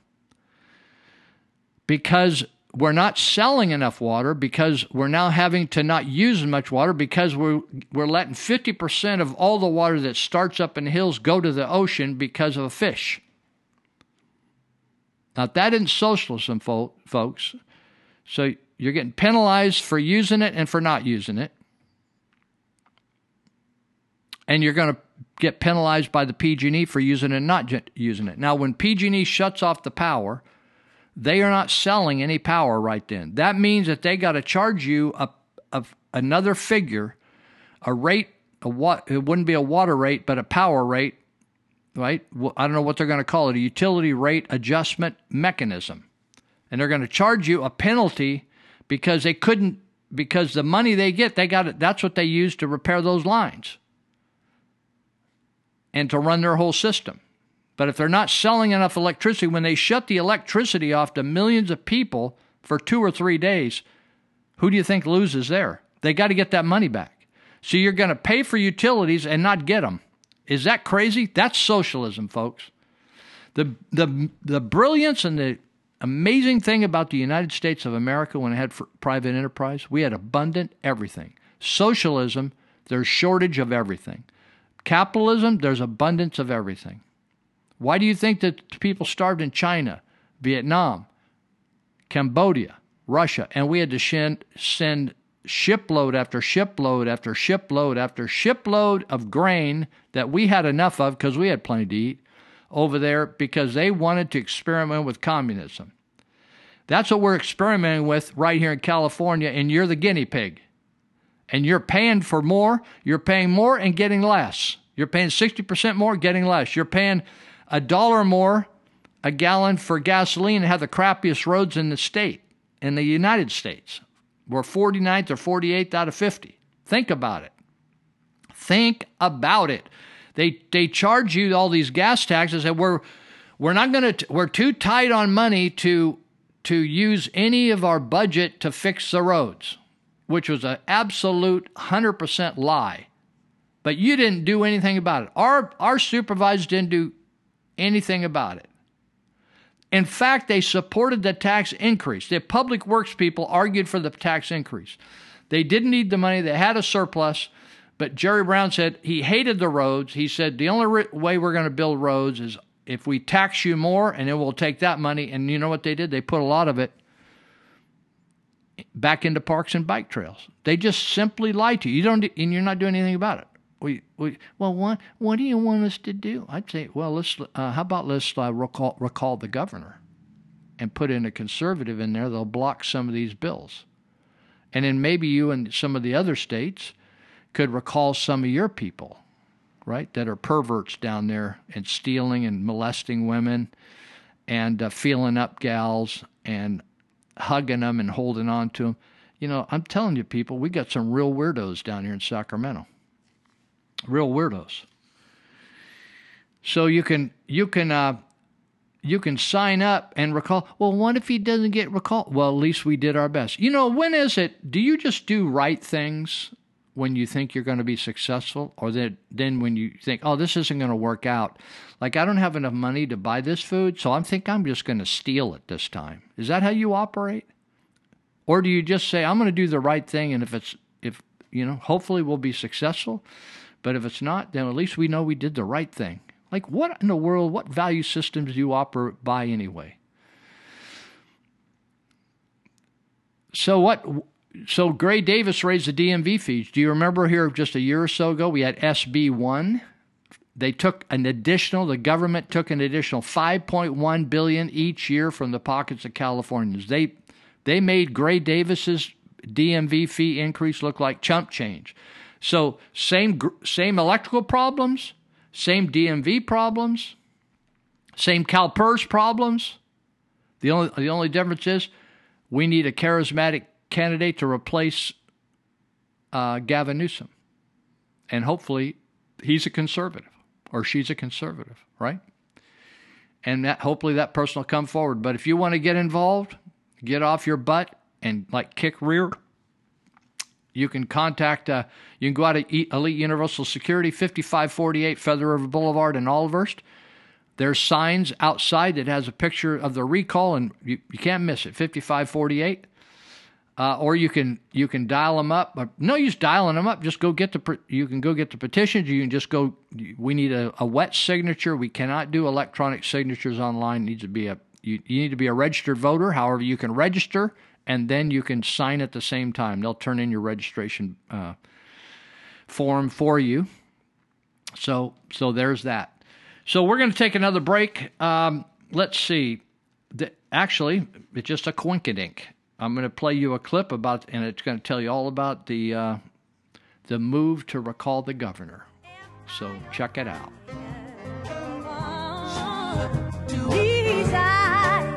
Yes, I know it's too late, but I want it that way. So tell me why. Ain't nothing but a heartache. Tell me why. Ain't nothing but a tell me why. I never wanted. I don't want to hear you say I want it that way.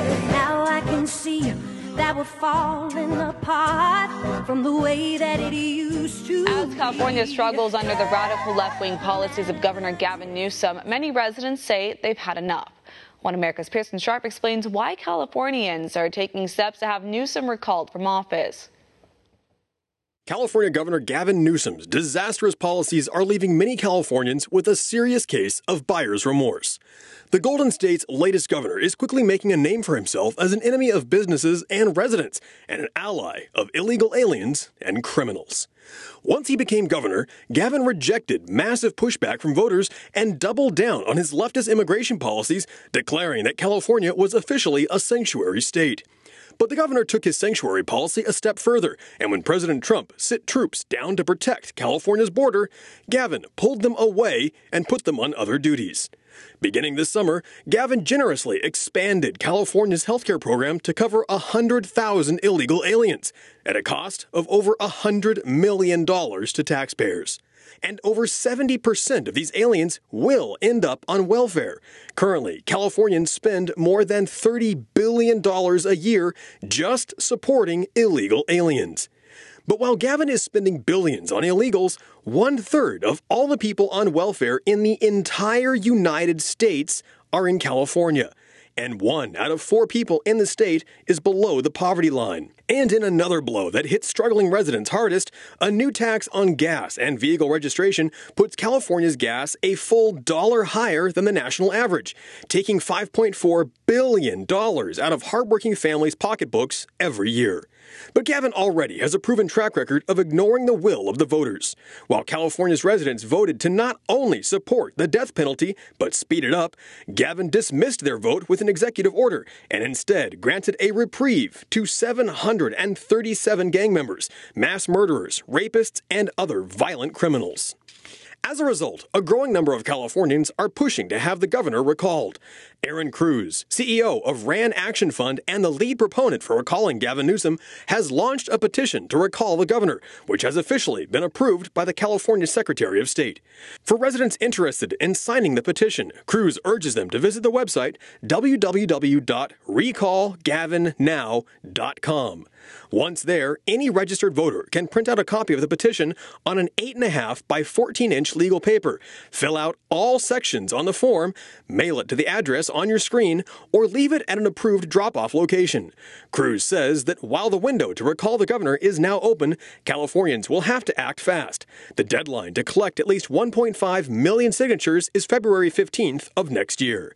After the deadline, the signatures will be certified, an election will be held, and if a new candidate is elected, Newsom will be forced to resign.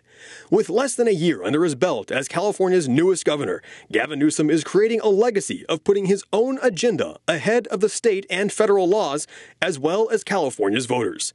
That's why Californians are finally sending him a message loud and clear. It's time to get out. Pearson Sharp, One America News.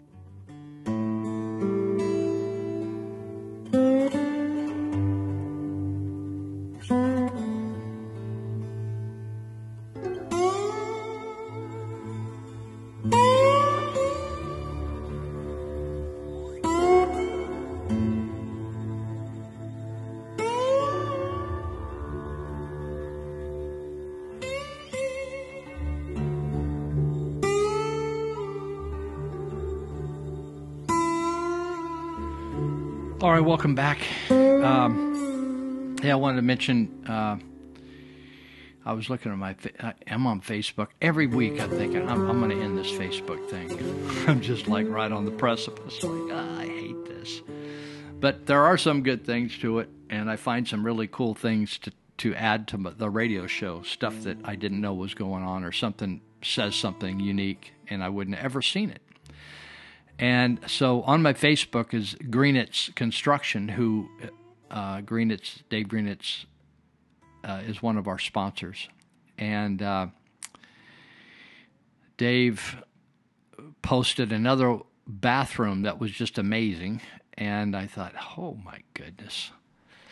Honestly, if you have the money and you want to stay in your home instead of buying another home around here, and you want to upgrade it, man, I just think, it's sad to me when people choose a contractor and they don't know who, they've never met them before.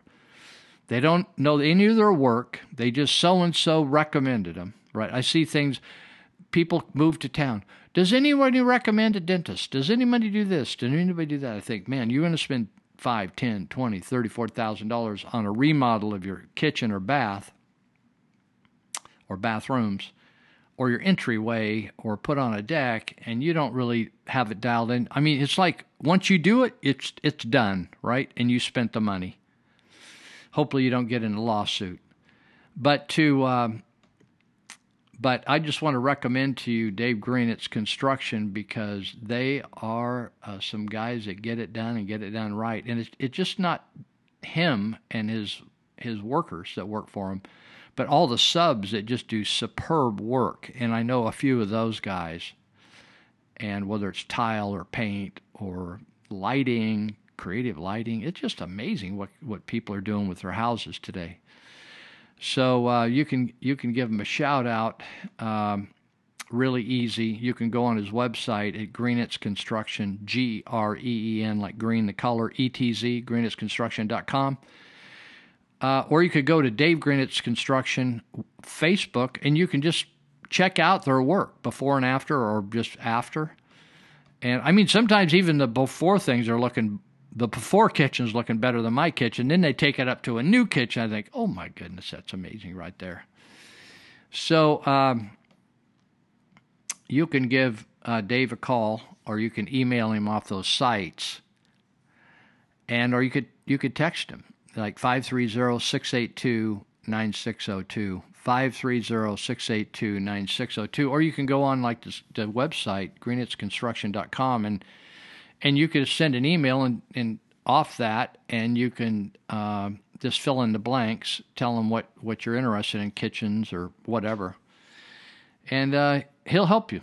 It's pretty amazing, but it's honestly, if I have them repair my house, but we're not doing a whole house overhaul. He just fixes everything that falls apart. I have an old house. Houses fall apart, right? Just like my body falls apart. I have professionals surrounding me nowadays, whether it's my car or my house or whatever I need.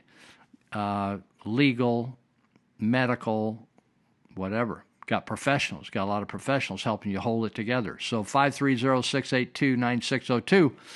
Check it out, and they will make you a beautiful house. Come on, man, and get it done right, and you will love it.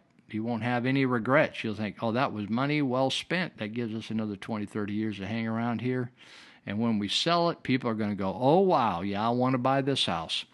All right, so what we have going on here in the United States, as I mentioned earlier, is there's a spirit of stupid on the entire United States. And so I wrote a couple articles. One is, actually, I don't think I've sent these off yet. I call it a sucker born every minute. And I started off by talking about the fact that you know, the news media is so corrupt. And they like to report and take shots at religious groups, Christians and other cults, because they think they're stupid and weak-minded people. And so, particularly if people make a prediction about when Jesus is going to return, they make a big deal about that, and then when it doesn't happen, they mock him, right? And it's not a wise thing to predict anyway, but sometimes religious people get lathered up and say stupid stuff. But the Jehovah's Witnesses, for this article I was looking at, it's a cult, and they have predicted Armageddon, which is mentioned in the Bible. They predicted it would happen in 1914. When that didn't happen, they changed to 1918. When that didn't happen, they changed to 20. When that didn't happen, they changed to 25. When that didn't happen, they changed to 1941. When that didn't happen, they changed to 1975. When that didn't happen, they changed to 1994. When that didn't happen, they changed to 1997. Well, religious groups don't have a corner on stupid. So John Nolte, or John Nolt, however you want to say it, with Breitbart News, put together 41 doomsday proclamations made over the last 50 years about climate change. And not one of them came to pass. Not one. Now, you'd think one would. Why? Why can't they just get one? So let me just give you a rundown. From 1967 to 1970, there were a lot of forecasts of doom and gloom. One was there would be a horrible famine to occur by 1975 with hundreds of millions perishing. That was made by a Stanford University professor who still is lauded as a brilliant man. The guy's an idiot. All the natural resources would be consumed. The oils, one theme from the 1960s forward is we're running out of oil. We're always running out of oil. It seems like somebody doesn't want us to use the oil. But God gave us the oil, right? If you believe that God created the earth. So why would he create the oil if we can't use it? We use the water. Why can't we use the oil? All the natural resources would be consumed. The oil supply would be gone in 10 years, and when that didn't happen, they changed the doomsday date to 20 years. Then they said 1990. Then they said 2000. Then they said 2010. Oops, 2020. No more oil. They said overpopulation would consume and destroy the planet Earth. Water rationing would begin in 1975. You remember when that happened? That was awful. Food rationing would begin in 1980. That was hard. All of these predictions were false. Urbanites, people living in the cities, would need gas masks. You remember those gas masks on TV? By 1985. And nitrogen buildup in the soil would ruin all the agriculture land. Pollution would kill all the fish, and remember those killer bees that were moving up from somewhere and going to destroy everything, eat all the nice bees. The killer bees are going to eat the peaceful bees. It didn't happen. Then there was a prediction of the Ice Age, a new Ice Age, beginning in 2000. When that didn't happen, now they've realigned that to 2020. Now they've reduced it to 2030. Now they've reset it to 2070. You just have to believe and have faith, baby. The 1970s, top scientists and professors reassured about the coming ice age. Famines are imminent. Acid rain will kill all the life in the lakes. The ozone depletion may kill us all. A repeated theme was we're running out of oil for decade after decade after decade. The 1980s climate gurus saw regional droughts coming and record high temperatures in Washington, D.C. They never happened. The Maldive Islands would be submerged by 1918. They're still out there. Nations would be destroyed by high sea levels. Did you notice the Obamas just bought a $15 or $25 million estate on the ocean? So obviously he got convinced that it's not going to happen, even though he was going to reduce the tide. Do you remember that? Obama was so bright that he's going to reduce the level of the oceans. Now that's an engineering feat right there. I don't know what he graduated in because we never got to see his grades. New York City's West Side Highway was to be underwater by 2019. Now, I didn't see any news on this, but maybe they just didn't want to bring up that they got flooded over there on the East Side or West Side Highway. Oh, yes, and we're running out of oil. Predictions picked up from 2000 to 2010.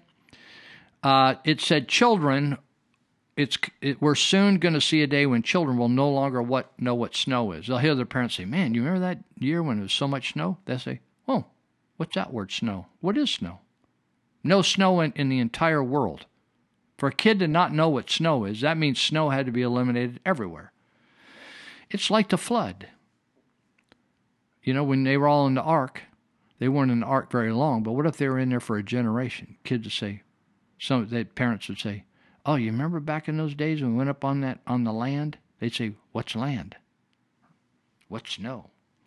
There will be a famine in 10 years, according to the gurus, if we don't stop. Oh, it was conditional. We could have avoided it if we'd stop eating meat, fish, and dairy. Just shoot me, why don't you, right? There'll be a famine in 10 years. You just got to stop eating meat, fish, and dairy. I'm sure we'll be all right if we stop eating that. The Arctic will be ice-free, right? We can go up there and do bikinis up there in 2013 or 2014. Or when that didn't happen, then we said, maybe it's 18. We just did the math wrong. And Britain will be Siberia by 2024. Now, we haven't got there yet, so there's still possibility. And oil is almost gone. If false prophets were being shot, we could reduce all this nonsense. And it would help the population control people. If every time a climate guy made a prediction and it didn't come to pass and we shot him in the temple and give him a good Christian burial, then we could actually cut down on some of the population and the stupid talk. How about that? I think I could shoot one of them. Manhattan will be underwater by 2015. Now, I don't think that happened. I don't know whether anybody listens from Manhattan back there, but I didn't see anything on the news of like people wearing galoshes. And by the way, we're still running out of oil, they say. Seems like people want to run out of oil. It's like the media saying, I think we're going to have a recession. I think we're going to have a recession. I think the stock market's going to crash. Please, please, please, please, please. So these were the storylines in 2006. Manhattan underwater, running out of oil. There's going to be remember the Katrina? And after that, they said, that's it. That's it. That is it. This is the beginning of super hurricanes. We're going to have one of these. There's going to be series, one after another, and it is going to destroy the earth. And it is all about global warming, and it's all the Republicans' fault. Right? Remember that? 2006, no super hurricanes. The question is, how long does the insanity go for before you just reject it? How often do you ask somebody out on a date when you go pick her up? She's not there at the house. She went out with somebody else. You do that 41 times in a row, same woman? It's stupid, folks. It is stupid. And we're letting these people spend our billions on climate stuff. And every time, somebody told me, oh, well, the reason PG&E is cutting out the electricity is because of global warming. I thought, oh my God, that person's got syphilis and it's affected their brain. It's affected their brain. Global warming. Now, we can't have electricity in Browns Valley and Dobbins and everything because of global warming. Really? The weather's beautiful. We now are so incompetent. We're such nimbuses. in the United States, in California, that we cannot figure out how to deliver electricity when the wind blows. Pretty soon it's going to say, don't fart because the electricity might go off. Oh, don't fart because that's going to contribute to global warming, and PG&E will have to turn off the electricity. Please don't fart. Don't feed those animals anything that'll cause them to fart, because it will then affect global warming, and then we're going to be in trouble. We are going to be in trouble. Trouble, trouble, trouble. Oh, my goodness. You remember the Stanford University professor Paul Ehrlich and his wife Ann? He claimed that in 1968, it's too late. He said it's already too late. There'll be hundreds of millions of people dying. He wrote a book called The Population Bomb. This guy is heralded as a brilliant person. This guy is absolutely off his rocker. He should just been taken in a back room, a rubber room, slapped around, cut his forehead open, and look in there for something nasty to take out to see if we can bring him back to his senses, because this guy went totally nuts. And then Barack Obama hired one of his associates to be the czar of science. Why didn't he hire like Mr. Rogers or something? Just like unbelievable. Unbelievable. He became a celebrity because of his brilliant nonsense. This is really sad. These young kids, can you imagine? This is child abuse. Sending a young girl, flying her over to the United Nations, and she goes over there and has a little hissy fit, right? Here's this one girl. This was off a film that I think the Australians did about kids' beliefs about global warming. She says, Hannah says, she's 10. This is what we're teaching kids in school. This is such a shame that we actually are paying to end up with this kind of nonsense. Some cows are farting, and that's putting carbon into the atmosphere, and that's bad because the sunlight's going to go out and can never come back. I've been wondering. I get up in the morning and I'm wondering when I get my coffee, I think, is the sun going to go out? Is it going to be over? You know, this is what godlessness does when you teach kids that they came from an ape and that somehow we can ruin the whole earth. You know, it's interesting. The Bible says that God created the sun and earth, and this is the way it's going to be. You're going to have seasons, and it's going to go on this way until he decides it's going to end. Not because some Californian person farted too much or a bunch of cows farted. This is what, when you teach people they evolved from slime plus time, this is what you get is lame brains. They call it lame brain. Hold that thought. It's intellectual sewage is what it is. It's intellectual sewage. To have a 9-year-old boy proclaim, to have I want you to think about this. What wisdom have you heard lately from a 9-year-old? He comes out and he says, I'm concerned about the plastic straws. And you know something? In America, we're using 500 million plastic straws each day. That's 500 million straws each day, folks. And the contribution of plastic straws to the entire debacle of global warming is like 0.0025%. I mean, it's negligible. But somebody saw a straw sticking in a turtle's nose. And, of course, we got to kill 1 million human beings if that happens. Like, that's the only way out. If we see a straw or you open up a whale's stomach and there's like a McDonald's package in there, hey, somebody's got to die. We got to take care of somebody for that. So where did he get that figure? He just concocted that figure, man. And so then we get Hollywood and the media stating that. How many you look on YouTube and find out how many times you can see that restated by politicians? So they ban it in some cities, right? And now we got this Kamala Harris who spread her legs to get to the top, right? And she's claiming as the next president of the United States, what she's going to do and help me sleep good at night is she's going to ban all plastic straws. It's going to be over. But Kamala doesn't have any problem with chopping up dead babies and selling the parts. Now, I'm wondering, with the straws thing, I started thinking, do Americans use more condoms or do we use more straws? Because I was wondering how a condom broke down. What if we found a used condom in the nose of a turtle? Would we have to kill a bunch of people or cause them to?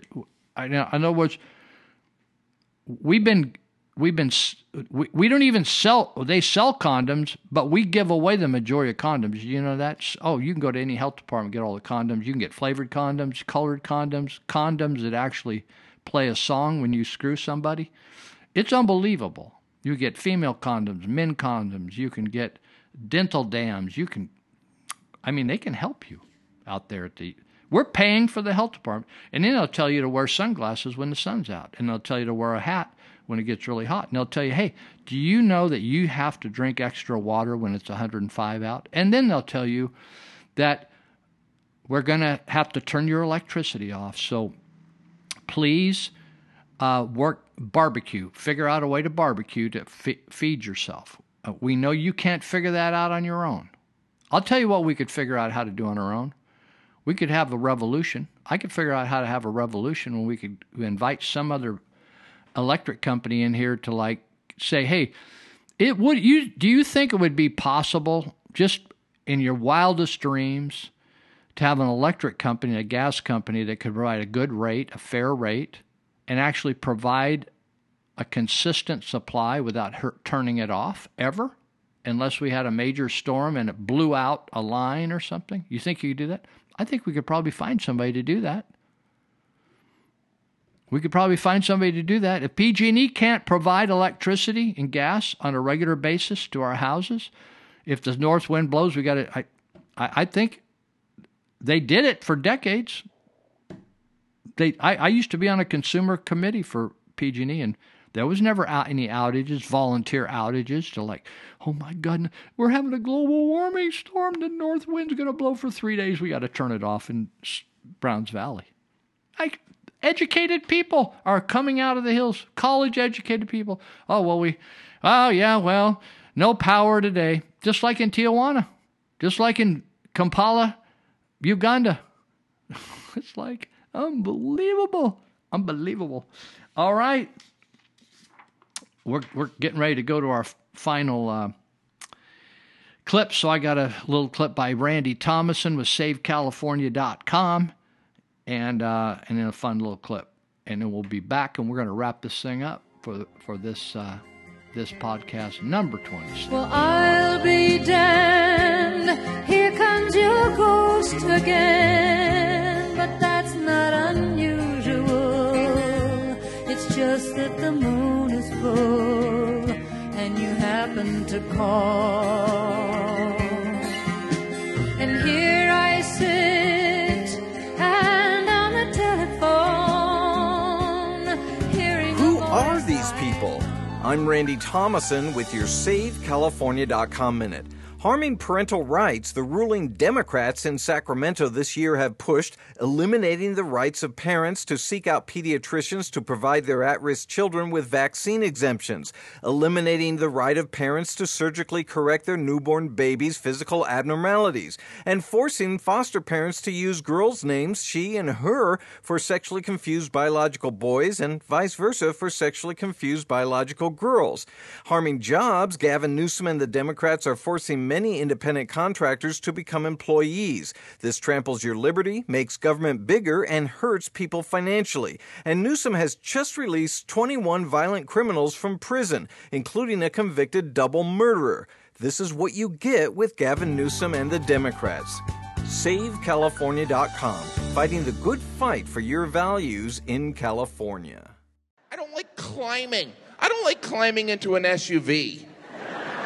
You know, that final step up, I'm always like, is this worth it? Why can't you have a normal car? What, are we going on a safari? I better see a damn elephant if I'm climbing into your gas guzzler. But once you get in an SUV, you're always like, oh yeah. Let's invade Iraq. Out of my way. Because everyone turns into a jerk in an SUV, like, I don't need a blinker. Remember 15 years ago when they were like, stop buying SUVs, everyone. They're wasteful and bad for the environment. And we were like, okay, I'd like to buy an SUV. No, I have a reason. I don't care. I don't own an SUV. I don't even own a car because I'm a good person. No, I live in New York City and I have 5 kids, so I just have them carry me around. I know nothing about cars. I come from a car family. My dad loved cars. My brothers love cars. They talk about cars. They go to car shows. My brothers pay to look at cars they will never drive. And I thought strip clubs were weird. Most of the accessories are wasted on me. I've never used cruise control. The heated seats, I always feel like I just wet myself. Oh, this is nice. Can we swing by the emergency room? I think this is also a symptom of a stroke. When I go home to Indiana, I always rent a car. My brother Mitch is always like, what kind of car you rent? I'm like, it's blue. Is that 4 or 6 cylinders? Blue. I do know that the most manly form of transportation is a pickup truck, because my brother Mike has a pickup truck, and he's a real man. And at this point, pickup truck commercials give me anxiety. They're like, you can tow 1 ton, you can tow 2 tons, you can tow an aircraft carrier. Why? Why would you need that? I only see it going to Cracker Barrel.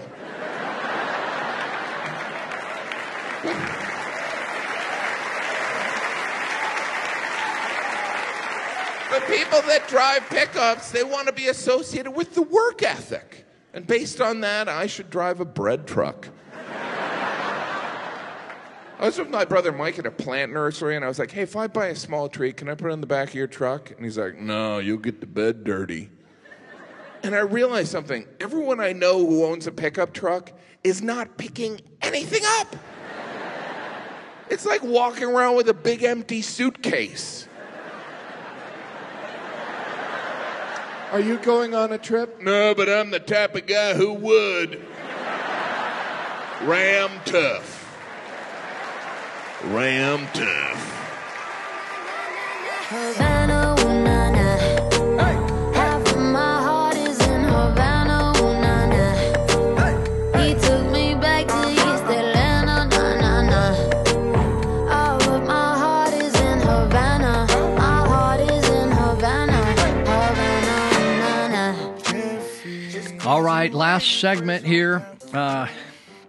Thank you for listening and hanging with us. Hope you enjoyed what we've done so far. So we got about 20 minutes to go here. And I'm an over-preparer, so I'd like to keep my anxiety down, so I always end up with more to talk about than... it has nothing to do with how much news there is, but I just am an over-preparer. So at the last deal, I'm not like talking trash to you. I'm just... I always pick and choose what I think is the most fun stuff to talk about. And so let me just say to you this, that the whether you're talking about 500 million straws a day or plastic bags you now no longer can get from a grocery store without paying for it, America is not the premier plastic polluter or the premier global warmer in the world. They just aren't. And you just may think that by listening to the media. 90% of the planet's plastic waste comes from a few rivers in and around Asia and Africa. In descending order of gross polluters are China, which we don't want to touch because they're communists and we love the communists. India, Indonesia, the Philippines, Vietnam. I've been to all these countries. I didn't know that till I just read that. China, India, Indonesia, Philippines, Vietnam, Thailand, Cambodia, all those countries. And any other developing countries over there, not here, those are the gross polluters, folks. We pollute very, very minuscule compared to these folks. Of the top 10 rivers that produce the most pollutants, 8 of them, this is in the world, the world. Of the top 10 rivers that pollute, 8 of them are in Asia, and the other 2 are in Africa, the Nile and the Niger. Not nigger, it's Niger, Niger. They're in Africa. In Asia, the Yangtze River is in China, and the Ganges is in India. Those 2 rivers are gnarly, big daddy, funky polluters. I think America contributes less than 1% of the plastic to the oceans. But the way the media portrays it, every time you have a plastic bottle in your hand, you think, oh my God, or a plastic bag. I don't know. I feel bad about doing this. Right? It's just ridiculous to think that we're having any impact if we didn't recycle any of this plastic. In fact, we can't even figure out what to do with all the plastic and the aluminum and stuff anymore. The whole recycling industry in the United States is totally screwed up. We used to send it to China. We used to dump it in China, and we didn't keep it clean and separated properly. So the Chinese finally said, "Screw you, people. Keep your stuff. We're not going to clean up your problems over here." We couldn't even get it straight over here to just send them plastic. Like, this is plastic. This container's all plastic. And then we'd have some glass in there, some stupid stuff was full of dirt or something. Just like, come on, man. Can't anybody do anything right in government anymore? The 10 top-ranked polluter rivers in the world transport 88 to 95% of the global load of pollutants into the sea, according to Christian Schmidt, doctor of hydrogeologist with Germany's Helmholtz Center for Environmental Research. Why are they sending all those pollutants? Because they have massive amounts of population located, like billions of people located along those big rivers. And they just throw their stuff right out in the river. Or these inlets into the river. They just throw it in there. They're not on board with this. So that little girl that got all snippy at the United Nations needs to go over there and talk to the Politburo of China. Or why don't you go up on the Yangtze River or the Ganges and scream at everybody and pee your pants? Have a period over there or something. Just freak out. It's crazy. All right, forget that. Forget this. I'm going on to the next thing. There's some, I just find some interesting stuff that interests me. It may not interest you, but here's the cool thing about America. It may not be long this way, but in podcasts, you can just you can give up and switch to Brand X, right?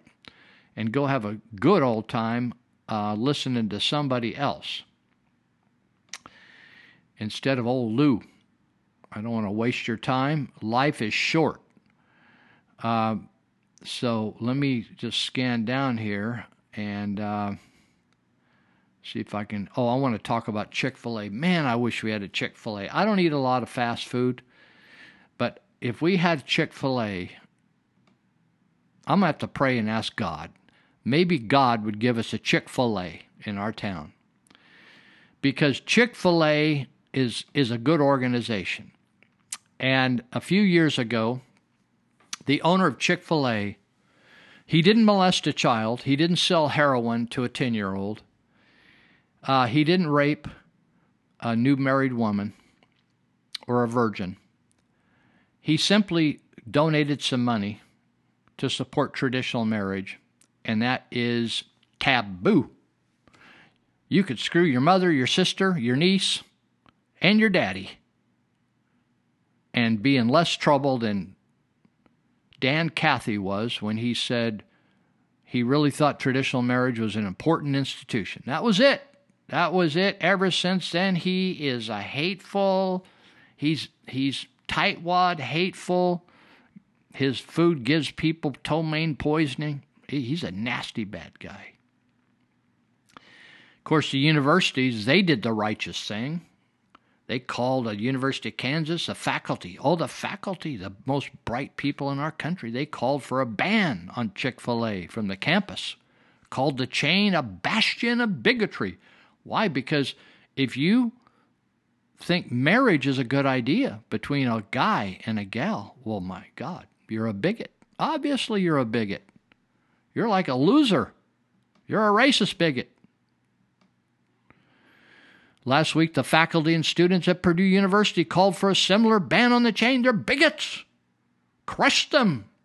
We need to get to a place in this country where we can take a bulldozer and run them over like they do in China in the churches. Just push them over.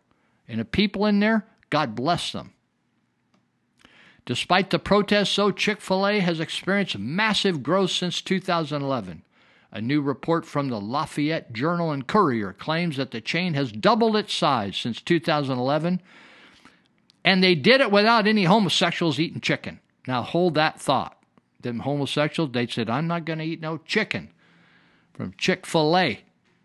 I'll eat it from Carl's Jr. And they don't like marriage, maybe. Doubled the sales since 2011, reaching $10.5 billion in revenue, adding 700 new locations. They ain't going to add no locations on college campuses because they're a bastion of bigotry. Now, Chick-fil-A is the third largest fast food chain, only after Starbucks and Mickey D's. There are only 2,400 Chick-fil-A restaurants compared to more than 14,000 Starbucks. In 2018 survey, Starbucks, they hate marriage. And they endorse people shooting drugs and pooping on sidewalks. In 2018 survey, American teenagers ranked the chicken-based franchise as their favorite. I can't believe it. These socialist teenagers are actually eating Chick-fil-A. An analyst at Goldman Sachs revealed that Chick-fil-A is the fastest-growing fast food brand in America. Our brand survey shows that Chick-fil-A has had the most brand momentum. Chick-fil-A's success is surprising to analysts. Why would it be so surprising? Because they are so sucked up into the politically correct nonsense. Unlike other chains, they said, we can't believe how they have so much success, and they don't even stay open 7 days a week. Because Dan Cathy says, you don't have to go to church. You don't have to have faith in Christ.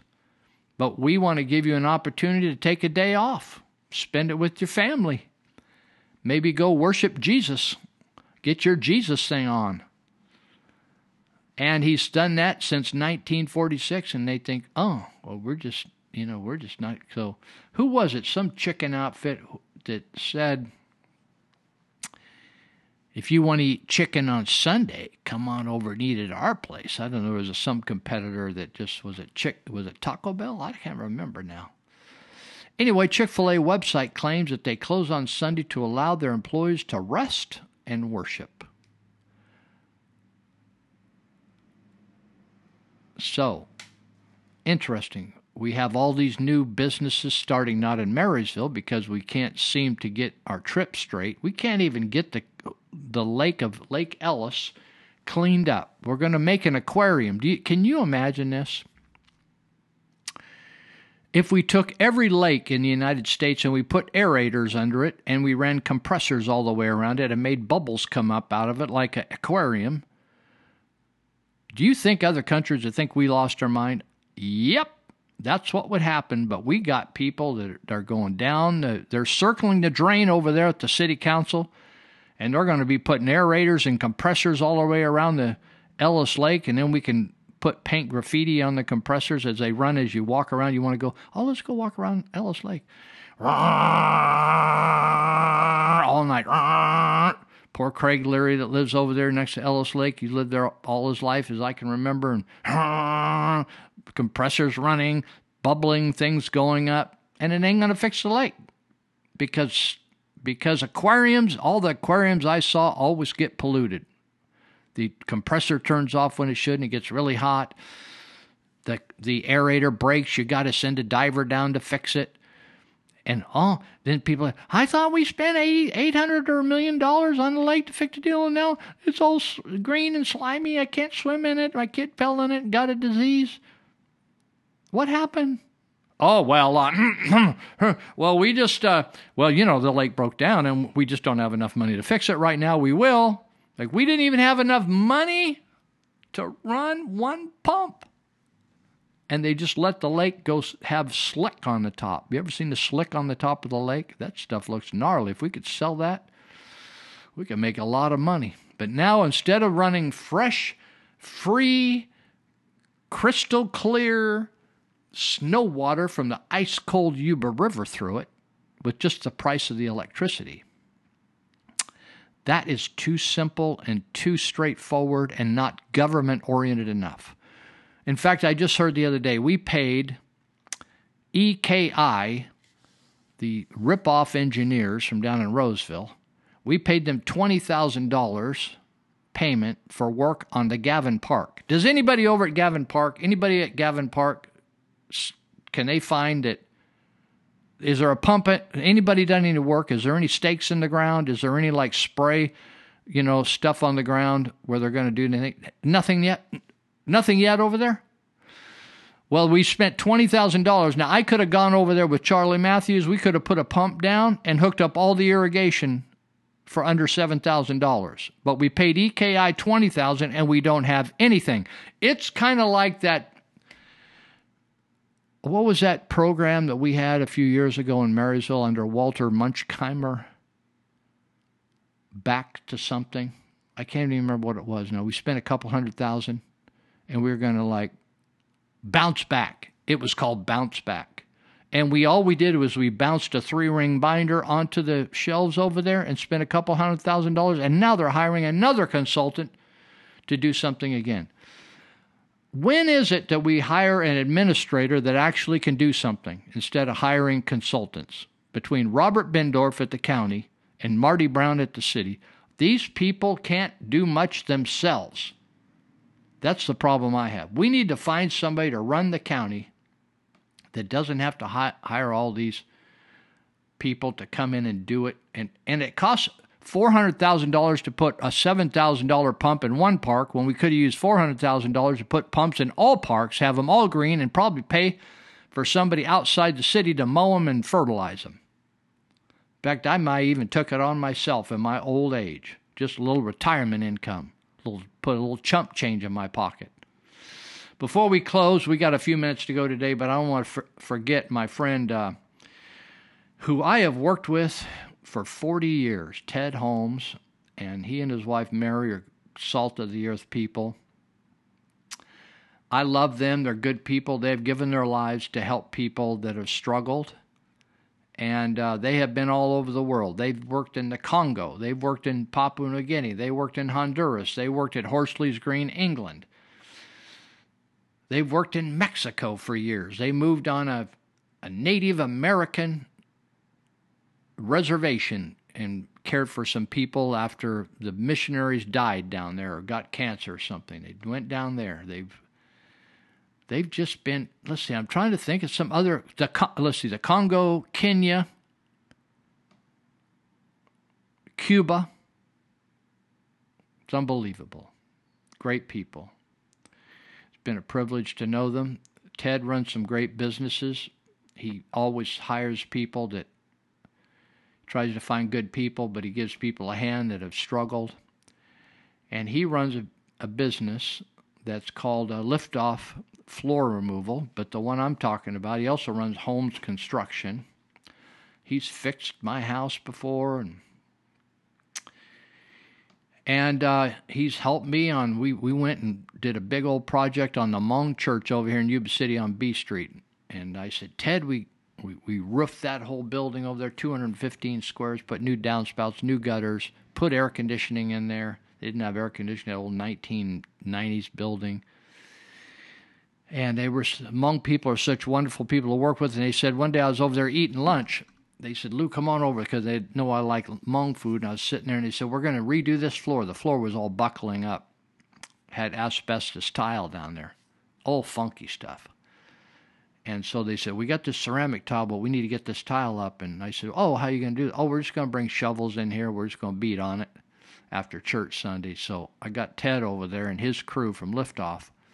And they came over, and we cleaned that up. And after we got it looking so nice that they said, well, instead of putting ceramic tile down, can you buff it and put a color on it and make it look like Sam's Club or something, all shiny and everything. We said, yeah, we can do that. So we did that. Looked really good. So anyway, he started a business right at the start of the recession. What a bad time to start a business. The problem is he wasn't psychic or he wasn't a prophet. He's a good carpenter, good mechanic, a good guy, but he wasn't a psychic or a prophet. And I've often said if I was one, I'd make some money on that 900 line, telling people what their future was going to look like. Anyway, he started the plumbing doctor, and he survived the crash. Not a lot of people did. He survived the crash. So now he runs a plumbing doctor in Yuba and Sutter counties. So if you got water running towards you when it should be away from you, or it runs away from you when it should be coming at you, then call the plumbing doctor at 530-671-9111. Just think like 911, but go 9111. Trouble, water trouble, sewage trouble. They just love it. They stay awake at night thinking, oh, we want to go out and fix somebody's sewage problem. We just can't wait to somebody have a problem. Call us. We'll fix it. Middle of the night, they don't care. I like operations. That's why I run the trauma intervention organization. I like organizations that are 24 hours a day, kick butt, man. Go out there and get it. 20 minutes, we're there. Boom. 911 calls us. We go out there and help them. We want to help police and fire. Ted Holmes with the plumbing doctor, they get it on. 530-671-9111. There's a lot of competitors. Ted will come out. They'll just give you a quote. They aren't going to work by the hour. They'll give you a quote on it, and that's what they'll stick with, and they'll fix your problem. So give them a call. Tell them old Lou, you heard about Lou on No Hostages Radio. And the other thing, we just got a minute left. I'll just mention we're getting ready to start the Trauma Intervention Program annual fundraising effort. And if you ever heard about us, we go out on trauma intervention calls in Yuba and Sutter counties. We do about 35 to 40 calls a month. And we've been doing it for 25 years, done over 11,000 responses. We have not taken a nickel from your tax dollars. We operate all with volunteers and donations from kind-hearted people, helping them in the most difficult hour of their life. So if you want to help us, you can send a check to TIP at P.O. Box 645, Marysville. TIP, T-I-P, Box 645, Marysville, 95901. I'm very tight with the money. I'm squinchy. I only use that money to train people, brief emergency responders, take care of the volunteers, and help with anything that survivors or co-victims need. We don't charge anybody for any of our services. Never have, never will. It's tough enough to lose somebody you love. That's tough. So we are there just to help and be kind and help them through the most difficult hours of their life. That's what we do. That's our specialty. So anyway, if you ever need anything, you ever end up in a jam and you need some trauma help, you can call us at 530-673-9300. 530-673-9300. Or you can go to our website at yubasuttertip.org. yubasuttertip.org. And we'll help you. We have literature. We have your kids get roughed up. Dad dies, grandpa dies, mom dies. The kids need help. You need help. How to talk to the kids. We'll help you. No problem. Just call us up. In fact, if you're in another county, you're in another state, I've had calls from other counties. Somebody stabbed somebody. They died. Da-da-da-da. We don't know what to do. Can you help us? I said, yeah, we'll help you. We can help you from long distances now because of technology. Easy. So if you're listening from another state and you don't know what to do, you need some help, you need some guidance, you can call us 530-673-9300. If you want to help us, you got money and you wonder what's a good nonprofit to give to, that most of our money will go to the end result, almost every nickel, just a little bit. We don't even have an office. Some people said, Lou, we want to come by your office. I said, we don't have an office. Too expensive, and we don't want to go sit in an office. We're too busy to sit in an office. We're working. So we don't pay for office. We don't have that kind of overhead. We don't have utility bills. We just we share the administrative load, work out of our homes. Lean and mean, as they call it. So tip, P.O. Box 645. You want to send us your some of your inheritance, go for it. We'll spend it wisely. Help everybody. Now, I tell people if somebody dies and they'll say, Lou, we don't know what to do with our loved one. I said, well, you could, sometimes people like to donate their body to science and help the next person, right? Sometimes in America we have so much money at the end we don't know what to do with it. I'm telling you what to do with it. You can give some to tip. Box 645 Marysville, 95901, Marysville, California. If you're out there in outer Slumbodia, you don't know where Marysville is. There's several Marysvilles, by the way, around the United States. So we're going to call it a day. Thank you for listening.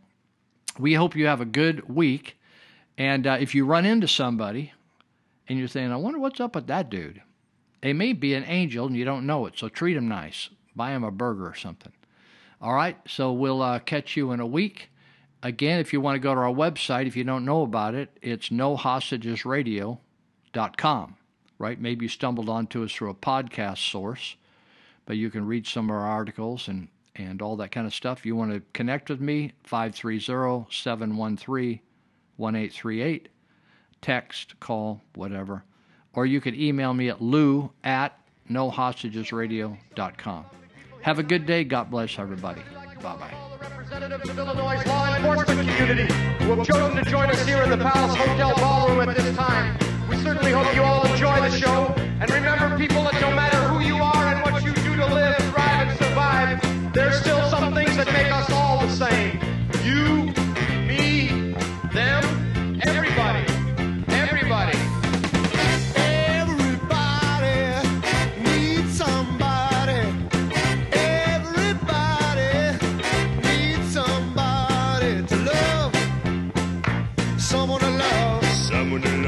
Sweetheart to miss, sugar to kiss.